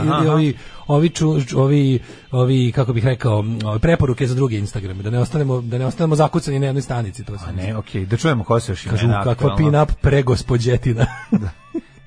Koji su još ovi... Pa ima neka Sanida Ča. Sanidača? Kao velika Sanida. Pa kao velika Sanidača, da. Kako se preziva Selma? Pa Bajrami, majko. Kako to mislim, zaboga. Kako ne znate. A za koliko bi trčao krugova za Darovu Omaru? U priči Berina, u praksi Daca i Mira. A stvarno, ovo je jako dobro, ovo kao mera paćeništva, koliko bi u odnosu na ceo maraton istračao za koju kao, znaš. Baš pravo, ono kao cenovnik paćeništva. Da, ali onda bi pao na 10 km i rekao je može jedna sisa za 10 km. Jo, majko, mila, ajmo malo vidjeti što radi, sve se nesvrstani, dok se ne svrstamo. Evo, možemo, ako ćeš malo čuješ kako se Vedrana Rudan blamira i dalje. Vučić je žilav, tvrd orah, Milanović je dvorska luda na dvoru bez kralja. Ma daj, ono, mislim, to je zašto? Znači, to je takav, ono, jo, majko, mila. A mogla bi jedna pametna žena, mogla bi sve to samo da... To je književni, ono, ekvivalent, Dubija za kolektiv. Ali mogla bi samo da zameni, nije tako, Dubija za kolektiv je bolje, mislim. Ne znam. Nemoj, ona baš... Znaš kao, Vedrana ti, kad bi Vedrana Rudan... Gordanom Vudan. Vedrana Rudan, kad ovako u globalu, kad bi se informisao o njoj, rekao bi da, slažem se sa ovom želom. A onda uđeš u pojedinosti i vidiš ono kao... A to ti kažem. Ja mislim da je ono najveći problem načina koji je ona njen posao da šokira, to nervira. Znaš, kad mrzim profesionalni šokere. Pa to je profesionalni šokeri su nešto najjadnije na svijetu. Pa to je loše, zato što njen posao da ona kao, sad ću da te ono... Ne, to je tako lako. Sad ću u ovoj raspravi malo i da te uvredim, pošto ona što nemoj mi to svi sjedi, ona kaže, svi smo izašli iz pičke. Da, što je sad to? Dobro, što je sad to rekla, pričamo o meteorologiji. Zašto si sve to morala da kažeš? Da, što ona je baš kao baba koja je otkrila psovanje, onog pod stare dane. I onda tako možemo zaključiti da integracija Zapadnog Balkana u jedno tržište, pa dobro, da, ali sve žene vole kurac, da se razumemo.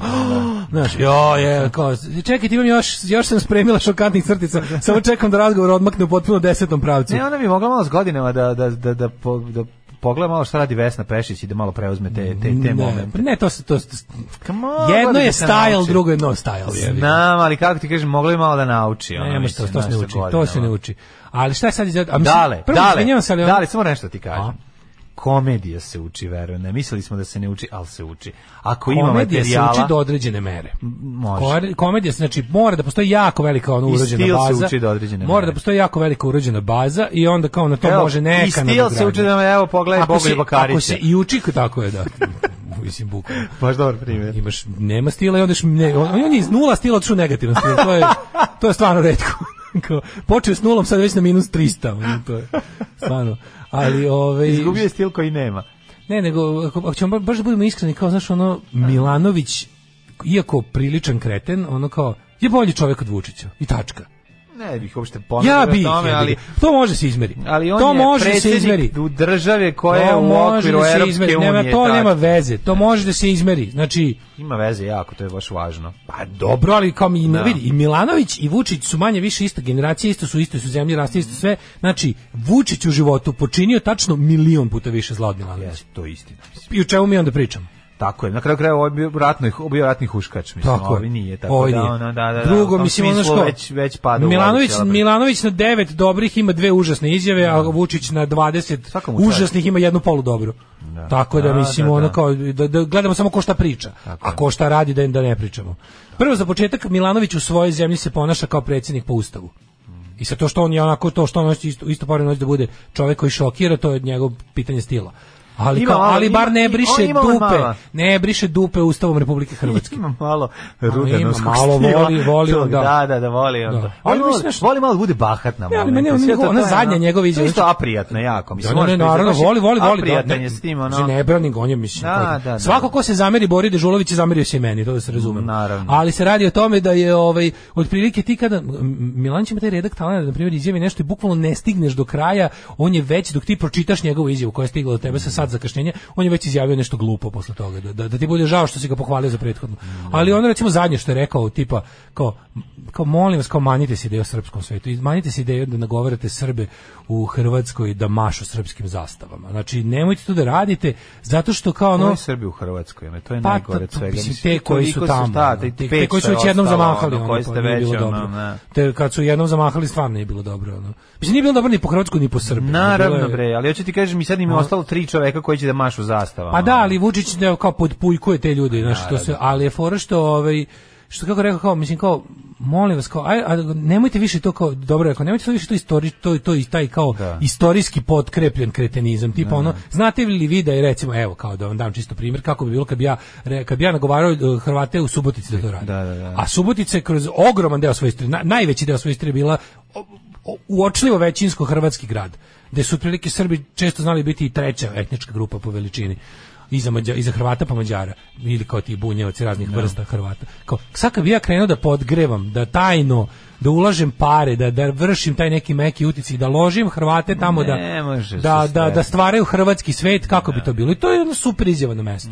Si posjećao nešto zasrati s nečim drugim, ali znaš kao, Vučić to nema, Vučić stvarno, tako da ono kao izjava Vedre Rudan da je ono, mislim, Milanović je bolji čovek od Vučića, tačka. Merljivo. Predsjednik na kraju krajeva. A to kažem, on u svojoj zemlji ne briše dupe Ustavom u svojoj zemlji. Samit nesvrstanih. Ajmo, prijatelji. Samit nesvrstanih održan pod motom od Angole do Afganistana, municija prvog partizana. Prodaćemo svima ko će da kupi. Ne, stvarno, mislim, nisu lepi, ali su glupi. Nisu dobri, ali nisu ni skupi. Naši vojni materijali. Neka vaše dete vojnik pogine na našoj nagaznoj mini, najnovije. Znaš, on Srbija koja pravi, ja kontam mi imamo čitav ono kao jedan ono kao, kako se to kaže, proizvodnu liniju. Prljavog ratovanja. Pa da, imamo bukvalno, mi bukvalno, za razliku, recimo, u tim prljavim afričkim ratovima, znam, ali u prljavim afričkim ratovima su uglavnom koristi rashodovana oružje prethodnih ratova. Ti znaš da su ono, po tim, kad zarobe nekog dete vojnika, nađemo često Thompson ili Schmeisser, da mu nađu često kao lično naoružanje, znači oružje koje su bila... Nađemo Thompsonu u Walkmanu. Da. Ali prepev na kongoanski, da bi ga naložio da ide u rata. A uglavnom, znaš kao, ali ja kapiram da naša zemlja, pošto je ona kao našla nišu u svoje tržište, otprilike, mi već pravimo... našla svoje tržište. Već prave kao te, kao fazone, kao imam ideju, pravit ćemo super ultra low budget varijantu za decu vojnike u Zairu.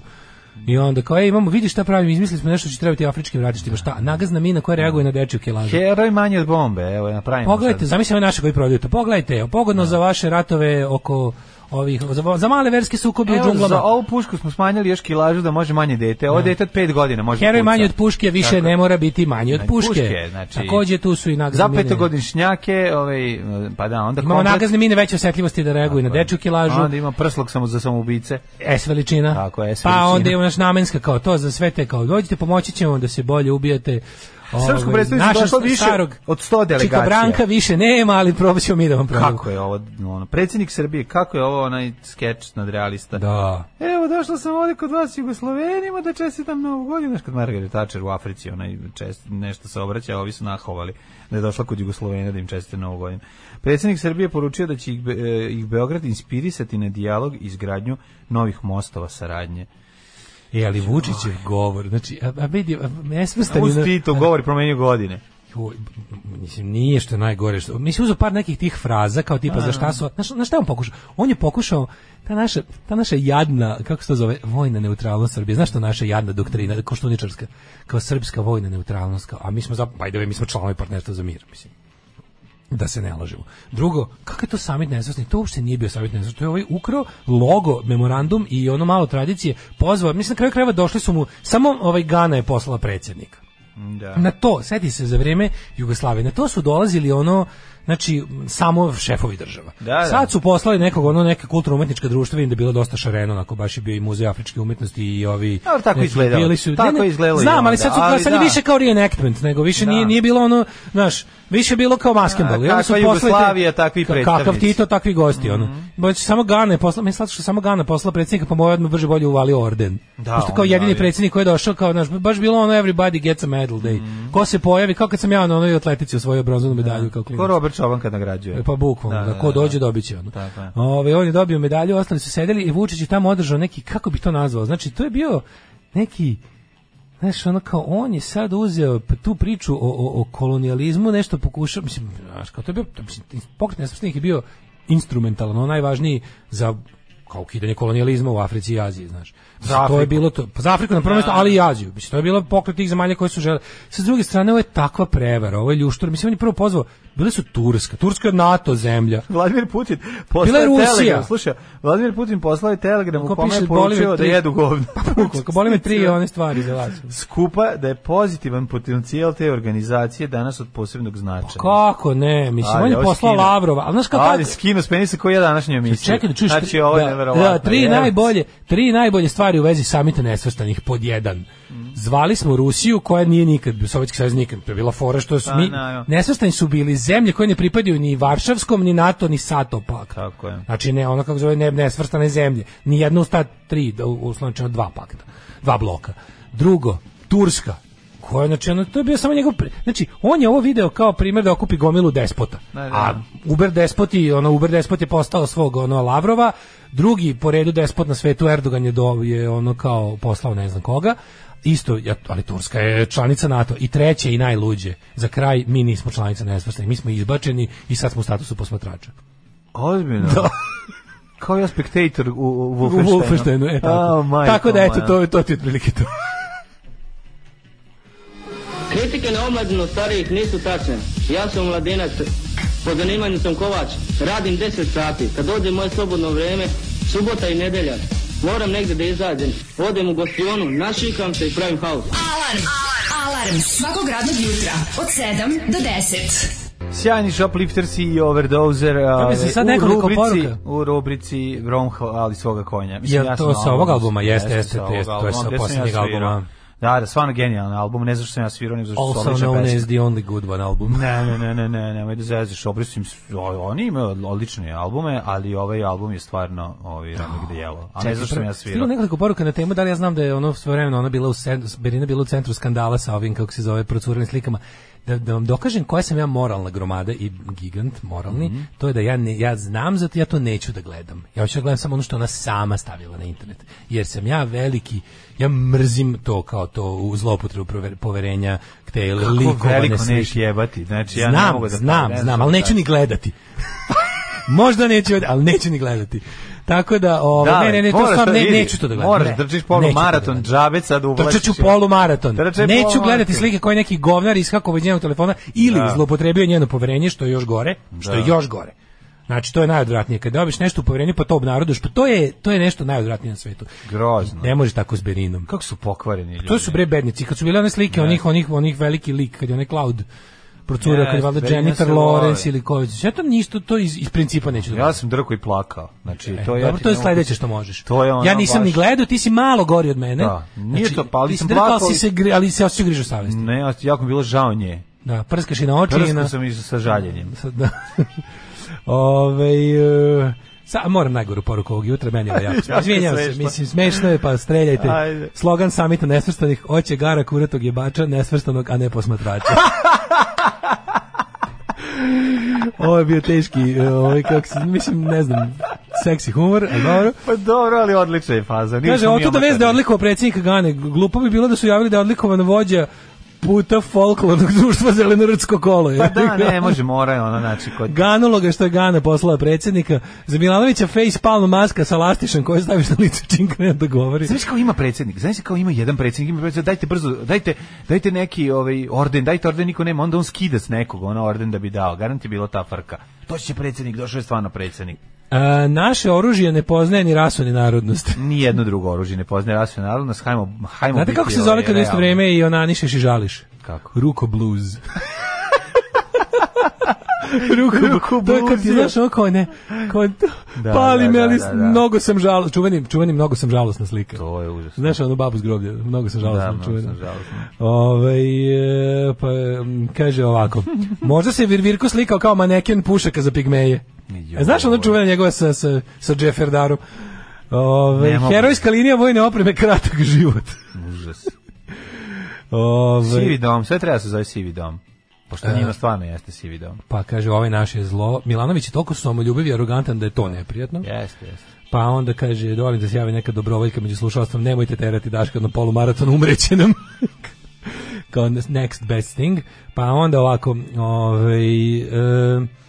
kaže, jedan komentar na politiku generalno. Vi stalno pričate da će onda vlada dok god ga EU i USA podržavaju. Tako je. A šta će da bude kad prestanu? Ja verujem da postoji jedna granica do koje će da ga toleriš, a šta će da bude posle. Verujem da on nije u glavi kako treba da bi prihvatio odlazak s vlasti, a druga stvar je da su svi upleteni u kriminal, korupciju do guše.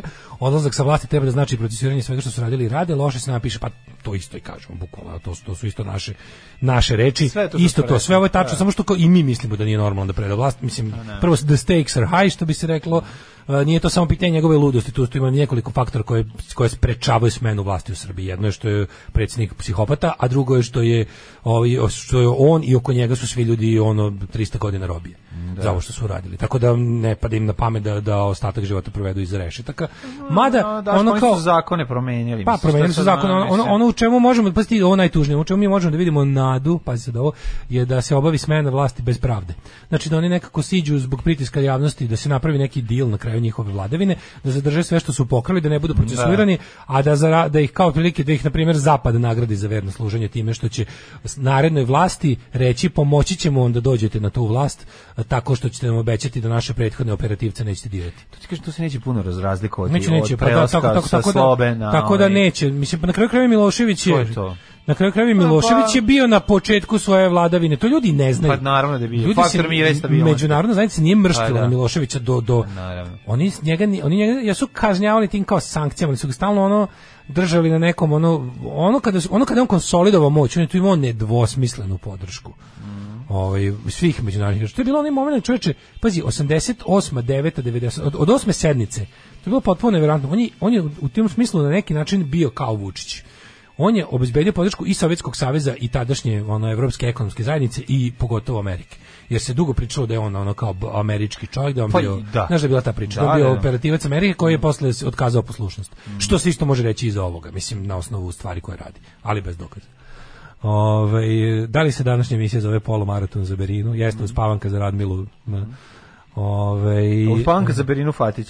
Dajte orden, zovite Tomu hitno. U trećem satu, to je našem satu, koji će biti kratak, by the way. Mislim da možemo samo... Nismo čak, on nije najav, ovo je drugo uključenje, prijatelj. Nije drugo, a onda samo u Jet Set u drugom satu. Pa nije ako će biti i najavi. Pa nismo čak i 9 sati i 8 minuta, šta ti je? Da, ali krenemo pola 10, to me jebeniš. A ti krećeš pola 10, to sam zaboravio, izvini. Ništa, onda ćemo samo, sad ćemo da se nagruvamo, nećemo prekidati, idemo dalje, ovo će nam biti i treći sat. Može, nego gledam, si vidio što je meanwhile u dešavanju ovih, kako se zove... kako bih rekao, opozicije, u dešavanju opozicije. Šta se dešava? Pa sve što je Boško Obradović rekao, Boško duo Đilasa. Meni je jako dobro. Čekaj sad nešto. Boško duo Đilasa za Mariniku Patriota ne bi glasala. Slušaj da. Vino koje je popio sa ovim je bilo vino kojega je na vino izdaje. Vino izdaje, to je bilo vino. Popio je vino. Da. Kako Turčin kaže popio je kakvo. On se tačno namestio na pozicije koje odgovaraju Aleksandru Vučiću sada, ovako i znači on je sad idealni. Zapad je podržao Miloševića na početku rata, apsolutno. To je kad je napravljeno nekoliko tih, uslovno rečeno, simboličnih gluposti od strane JNA, a jeste garantiranje Dubrovnika jedna od tih stvari koja je okrenulo simpatiju javnosti na stranu Hrvatske. To je bilo jedno, tako da je bilo, to kada gledaš. To je bilo namenski urađeno sve, veruj mi. A čekaj, zašto bi neko ko kreće u rat? Zato što su trebali, zato što su uništavali bilo kakve simbole Jugoslavije. Samo zato, ne, govorim iz perspektive Slobodan Milošević. Znači, da li je njemu mislim, da li je on zapravo poveo taj rat da bi ga izgubio? Mislim, to je baš malo previše nategnuto, ali te stvari koje je radio na početku rata, to su bukvalno ono kao posejano seme gubitka, ono gubljenja rata. Naravno. Kako kreneš rat iz rokanja Dubrovnika, znači to je tako glupo urađeno. Čekaj, nije glupo, mislim, glupo je s nama, sa naše govorim taktičko-strateški. Da, pa to je bio smisao da se ubije svaki simbol prethodne države koja treba da ne prestane da postoji apsolutno. Znači, gađalo se, zna se, za 1. maj su ta mesta puna decom. Gađaj to, u tom trenutku 70 mladih da ubiješ.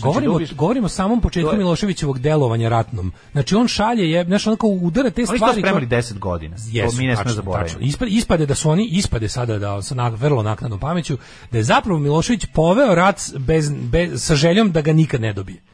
Da on nikad nije ni želeo nikakvu veliku Srbiju, nego da želeo šta kao. Pa ne, ispade tako, pošto mislim, kao ako počneš rat sa time, sa time što rokaš Dubrovnik, koji je ono bukvalno, kako ti kažemo, ono svaki američki diplomata je tamo letovo, pa će da kaže ovo ne može. Pa ne može, pa naravno. I hoće opet da letuje. A mislim, to je poenta. To bukvalno kupiš sebi. To je kao da, ne znam, kao navodno praviš odbrambeni rat da štitiš srpski narod koji ustaše ponovo stižu da kolju, to je bila priča. A ti onda odvaljuješ nešto gde ono kao, znaš, mislim, ideš protiv Dubrovnika na početku odmah. Da, sve idiotizam potpuno, a ti govorim, znaš, neke od akcija koje su izvođene pod okriljem, jel da JNA su bile i akcije pljačkanja, razumeš, ono, vrlo važnih i vrednih artefakata koje su tada postale po muzejima. JNA nikad nije ušlo u Dubrovnik, oni su stigli do okolo, izrokali i pravili štetu i ono, znaš, ali ti, da se vratimo na opoziciju.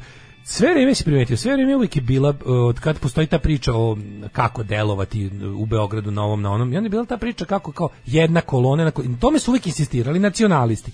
I onda su svi koji kvare, koji su bili disonantni tonovi u tome, a na primjer to su konkretno u Beogradu bili Ne davimo Beograd i ljudi bliski toj politici, su bili u fazonu kao, evo, kao oni rade za Vučića, jer oni kao krune tu jednu jedinstvenu koaliciju koja mora tako da nastupi, što meni isto nikad nije bilo jasno. Nije mi bila jasna matematika, iza toga nije mi bila jasna logika, iza toga zašto bi se morali ići u jednoj koloni, kad je dovoljno da svi ljudi glasuju za bilo šta što nije SNS, ako je cilj tih ljudi koji se ideološki ne slažu, da uklone Vučića, oni će se u jednom trenutku složiti samo oko te stvari u narednom sazivu parlamenta. Zato što nacionalisti hoće da u jednu koloni iz prostog razloga. Pa hoće da uguše ovo drugo. Tačno. I onda na kraju, zašto ovo pričam? Posle cijele te priče o tome kako na jedinstvo seju ti levo liberali zeleni, kako se to već zove, to kosmopoliti i nacionalni elementi, glavna zavlaka, prva, ona decidirana, ono što će, na primjer, od sada pa nadalje i u buduće da bude ono, kako bih rekao, činjenica i s čime će se dalje raditi, je to da kao Dveri su rekle, nema jedne kolone, pazi, Dverima je ovo drugo nije bilo dovoljno desno. I zato neće s njima. Znači, Dveri su ti koji su iz ideoloških, znači opet je krajnja desnica, krajnji nacionalizam, krajnji klerikalizam, opet su oni bili ti koji su na kraju odradili sabotažu za ono za što su sve vreme optuživali da će odraditi ovi krug dvojkaški kosmopoliti. Da. Ne znam, mislim, ja sam znao da će do tog raskola morati. Pa ne može da se ide, mislim, kako mogu, to su ljudi koji žele Srbiju goru od Vučićeve i ljudi koji žele Srbiju bolju od Vučićeve. 100 puta ponavljamo. Znači, ja na predsjedničkim, kad bi se desila neka hipotetička situacija u kojoj u drugom krugu imam Boška Obradovića i Vučića, izlazim i glasam za Vučića. Da, i to ljudi ne mogu da razumeju. Mislim, ali to ću, čoveka, ja Aleksandra Vučića mrzim koliko se neko može mrzeti. Taj čovjek mi je lično upropašćavao život. Znači, onako, njegova ekipa, ono, ubica, lopova, secike, sadista, psihopata i gadova, me ono kao lično me napadalo. Kao, znači, imam problem, ono što Boško Obradović nosi sa sobom je gore. U Srbiji Boško Obradovića bi me ubili na ulici sutradan. Tako da, ono, nemam šta da pričam, nisam idiot. Apsolutno. Imu jet set.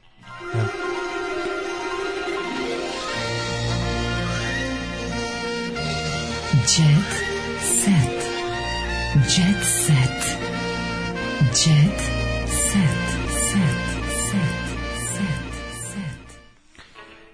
Ej, Lukas postao deda po drugi put. Ne znam da li znaš, prvo nisam ni znao da je Lukas deda. George? Znam da je čekaj, kako... Ceca baba, a da je Lukas deda. Pa u zemlji u kojoj je Ceca baba, Lukas je deda. Samo pametno rekao. Ovo je jako pametno, ovo je baš bilo kao, wow, kao, tačno, znaš kako ovo zvuči? Ovo zvuči kao nešto bi Siniša Kovačević napisao na Twitteru. Pogledaj sina, pogledaj Lazara Vuksanovića, sina Ace Lukasa. A taj se sad razmnožio dalje. Vidi ga. Kako to je on. Aha, mladi čale. Motori putu žene koje nisu ove fanice koje nisu mogle da oti ćaću čekaju njega. Čekaju njega, vidi ga kako traje. Nema tu greške. Antivakserka Zorana primila vakcinu da bi mogla da putuje. Eto. Čekaj, sam ja nisam ni otvorio. Ne mogu više čitam dobre poruke. Ne mogu antivakseri više. Mene to uopšte više, kako ti kažem, ne zanima. Neću više to čitam. Da, samo kad bismo mogli da, a to ne možemo, kad bi mogli da postignemo, kad bi mogli da postignemo da nevakcinisani lekari leče nevakcinisane pacijente u zato predviđenim izolovanim bolnicama, ne bi me, znači uopšte ne bi više znali za koronu. To bi se zvalo još i Srbija. Ne, to bi bilo idealno. To bi bilo idealno. Nevakcinisani lekari leče nevakcinisane pacijente u izolovanim COVID bolnicama samo za to. Ne mešaju se ostatak zdravstvenog sistema. Nevakcinisanog pacijenta poslednjim nevakcinisanim znanjem poslednjeg nevakcinisanog lekara. I tu bi priroda završila svoj prirodni proces koji je počela i mi bi na taj način, to je bolje od COVID propusnica. To je bolje od COVID propusnica. Dale, samo ti kažem, što se tiče popularnosti i bede u Srbiji, znači o svoj stan u Beogradu pošalji 5 računa većih od 100 dinara ili tako nešto. Znači to, znaš ti koliko penzionera je ušlo u poštu dok sam ja stojao sa time. Samo da to ubaci.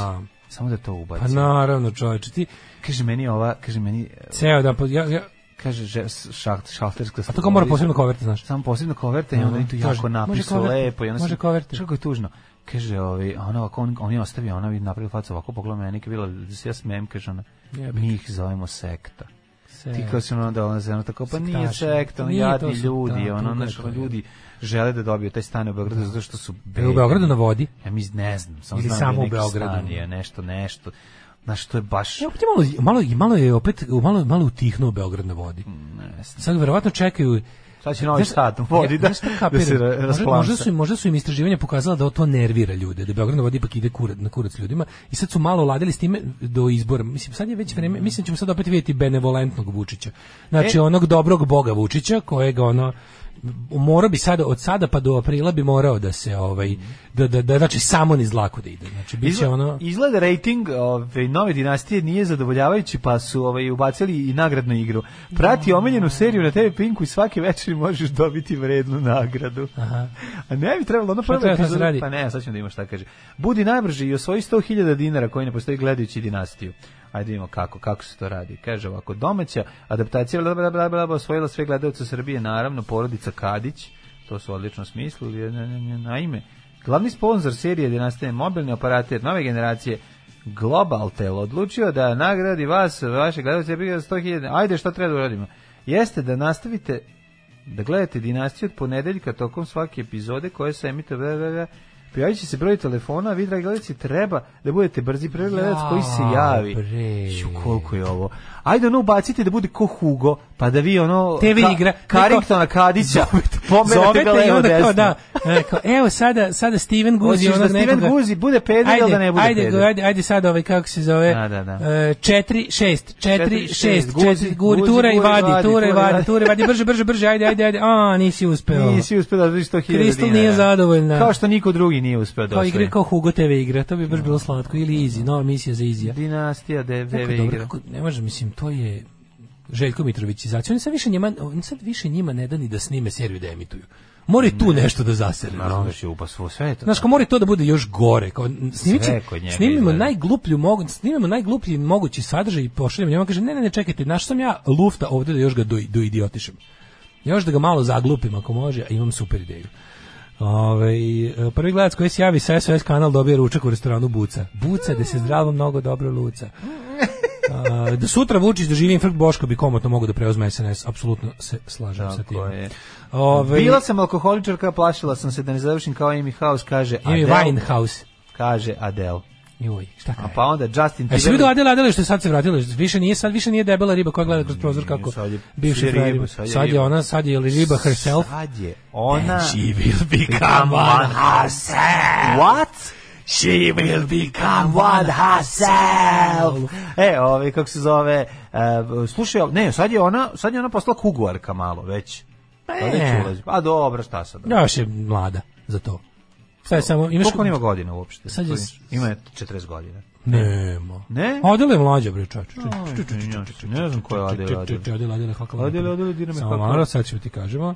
Samo ti kažem, dok ti ne nađeš Justin Timberlake i Jessica Biel prodaju vilu od $35 miliona. 33 godine napunila. 88. godište. 88. godište.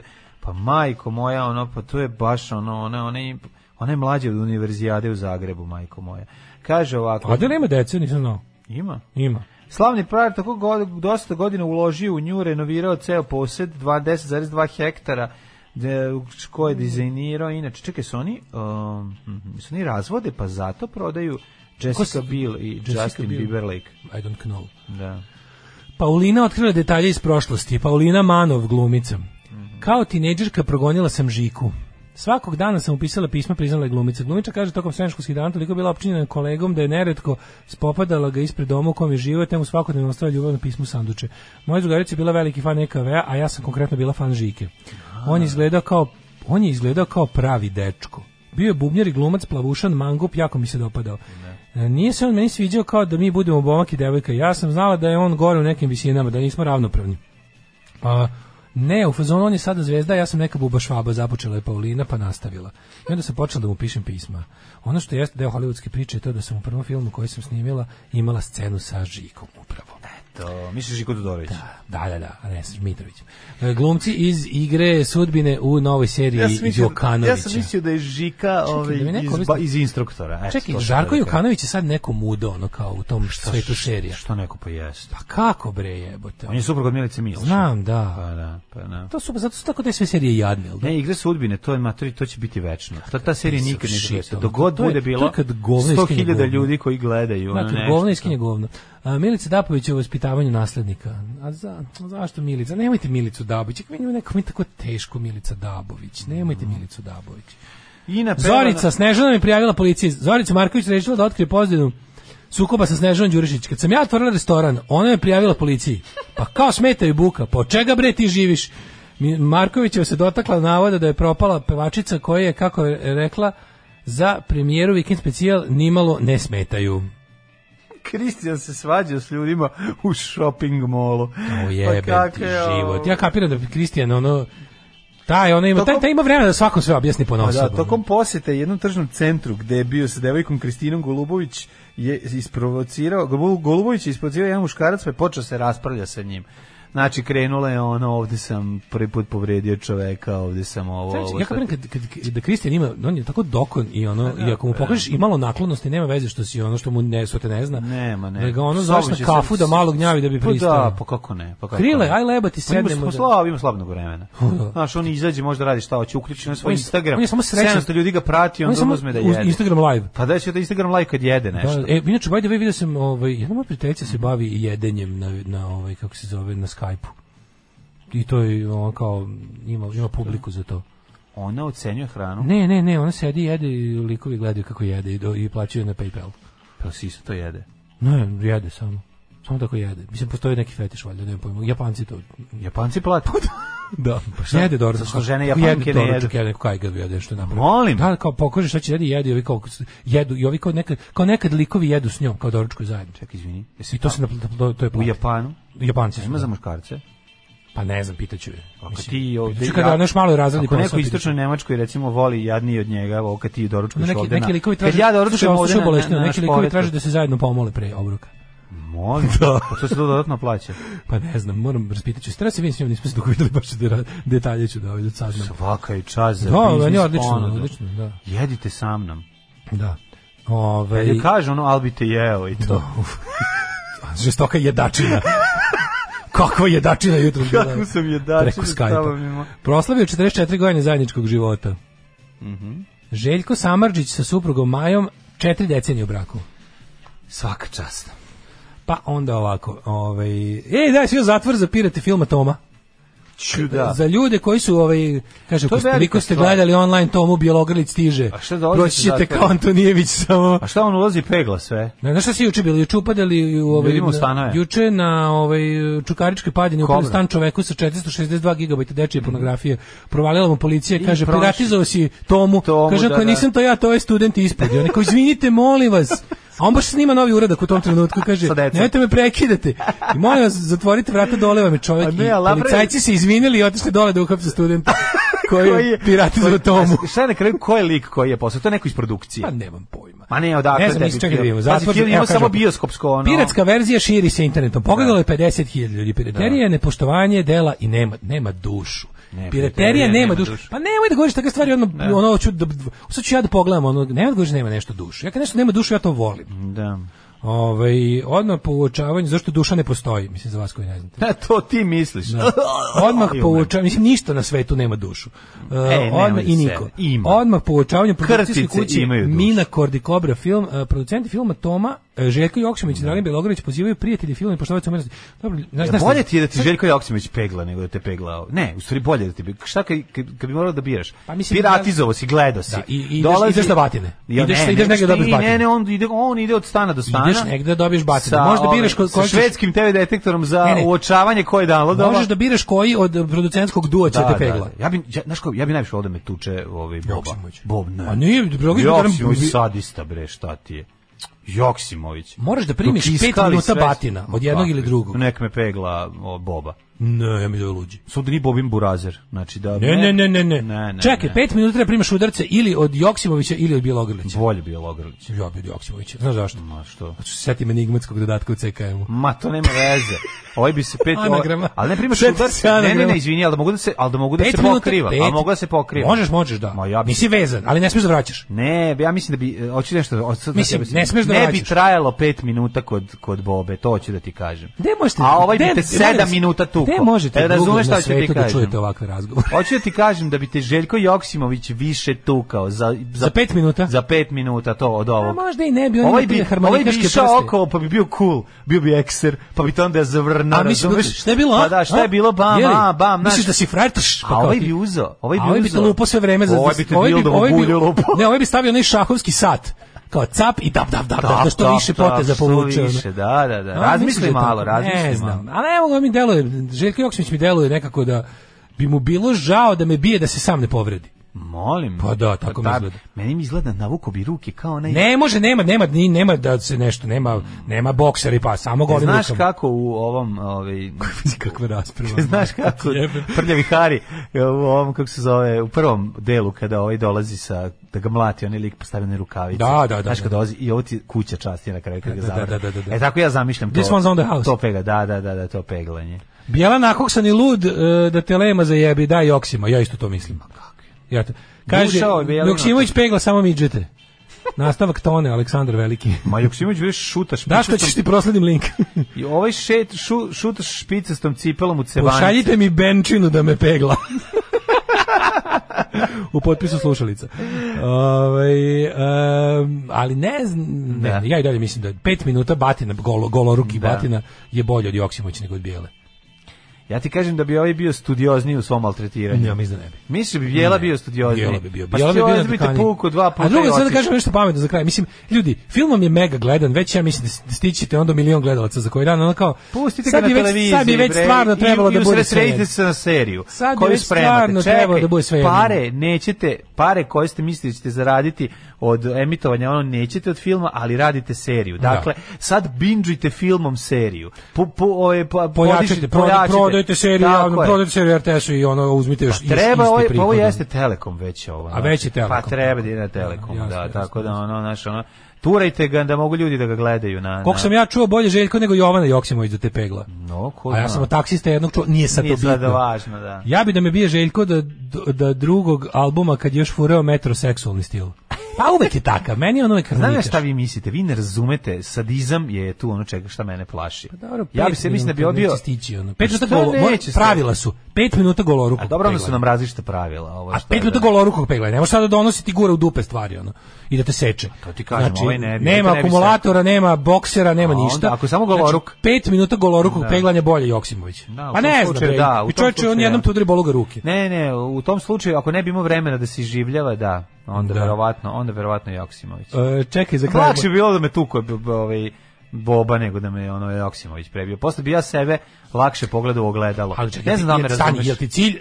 To su različite stvari. Pa jebi ga, da li ti je cilj duševna bol ili fizička? Znači, ukoliko želiš manje fizičke bole te prebije, ali će više da boli te tuko. Duševna bol više boli. Jeste, a pošto je deo kazne je da javno zna ko te tuko, onda opet je bolje te tuče bijela nego. Pa bolje bijela, pa zato ti kažem. Onda je bolje te tuče bijela. Uvek je bolje bijela, u svakom slučaju. Ako ćeš manje batina, bolje Joksimović. Bijela će te drmnut par puta i onda će odustati. Joksimović bije torbicu. Ekser i zato što je pre 25 godina si Bjelogrlić našao kurčit u Čenti, ali sasvim nezgodno naleteo na mog strica kojemu je pronašao psa, a ovaj misli da mu ga je ukrao. Pa ga stric pritom omastio onako vaspitno. Aj, ćao, moram da žurimo. Ćao. Tekst čitali Mladin Urdarević i Daško Milinović. Ton majstor Richard Merc. Realizacija Slavko Tatić. Urednik programa za mlade Donka Špiček. Alarms svakog radnog jutra od 7 do 10.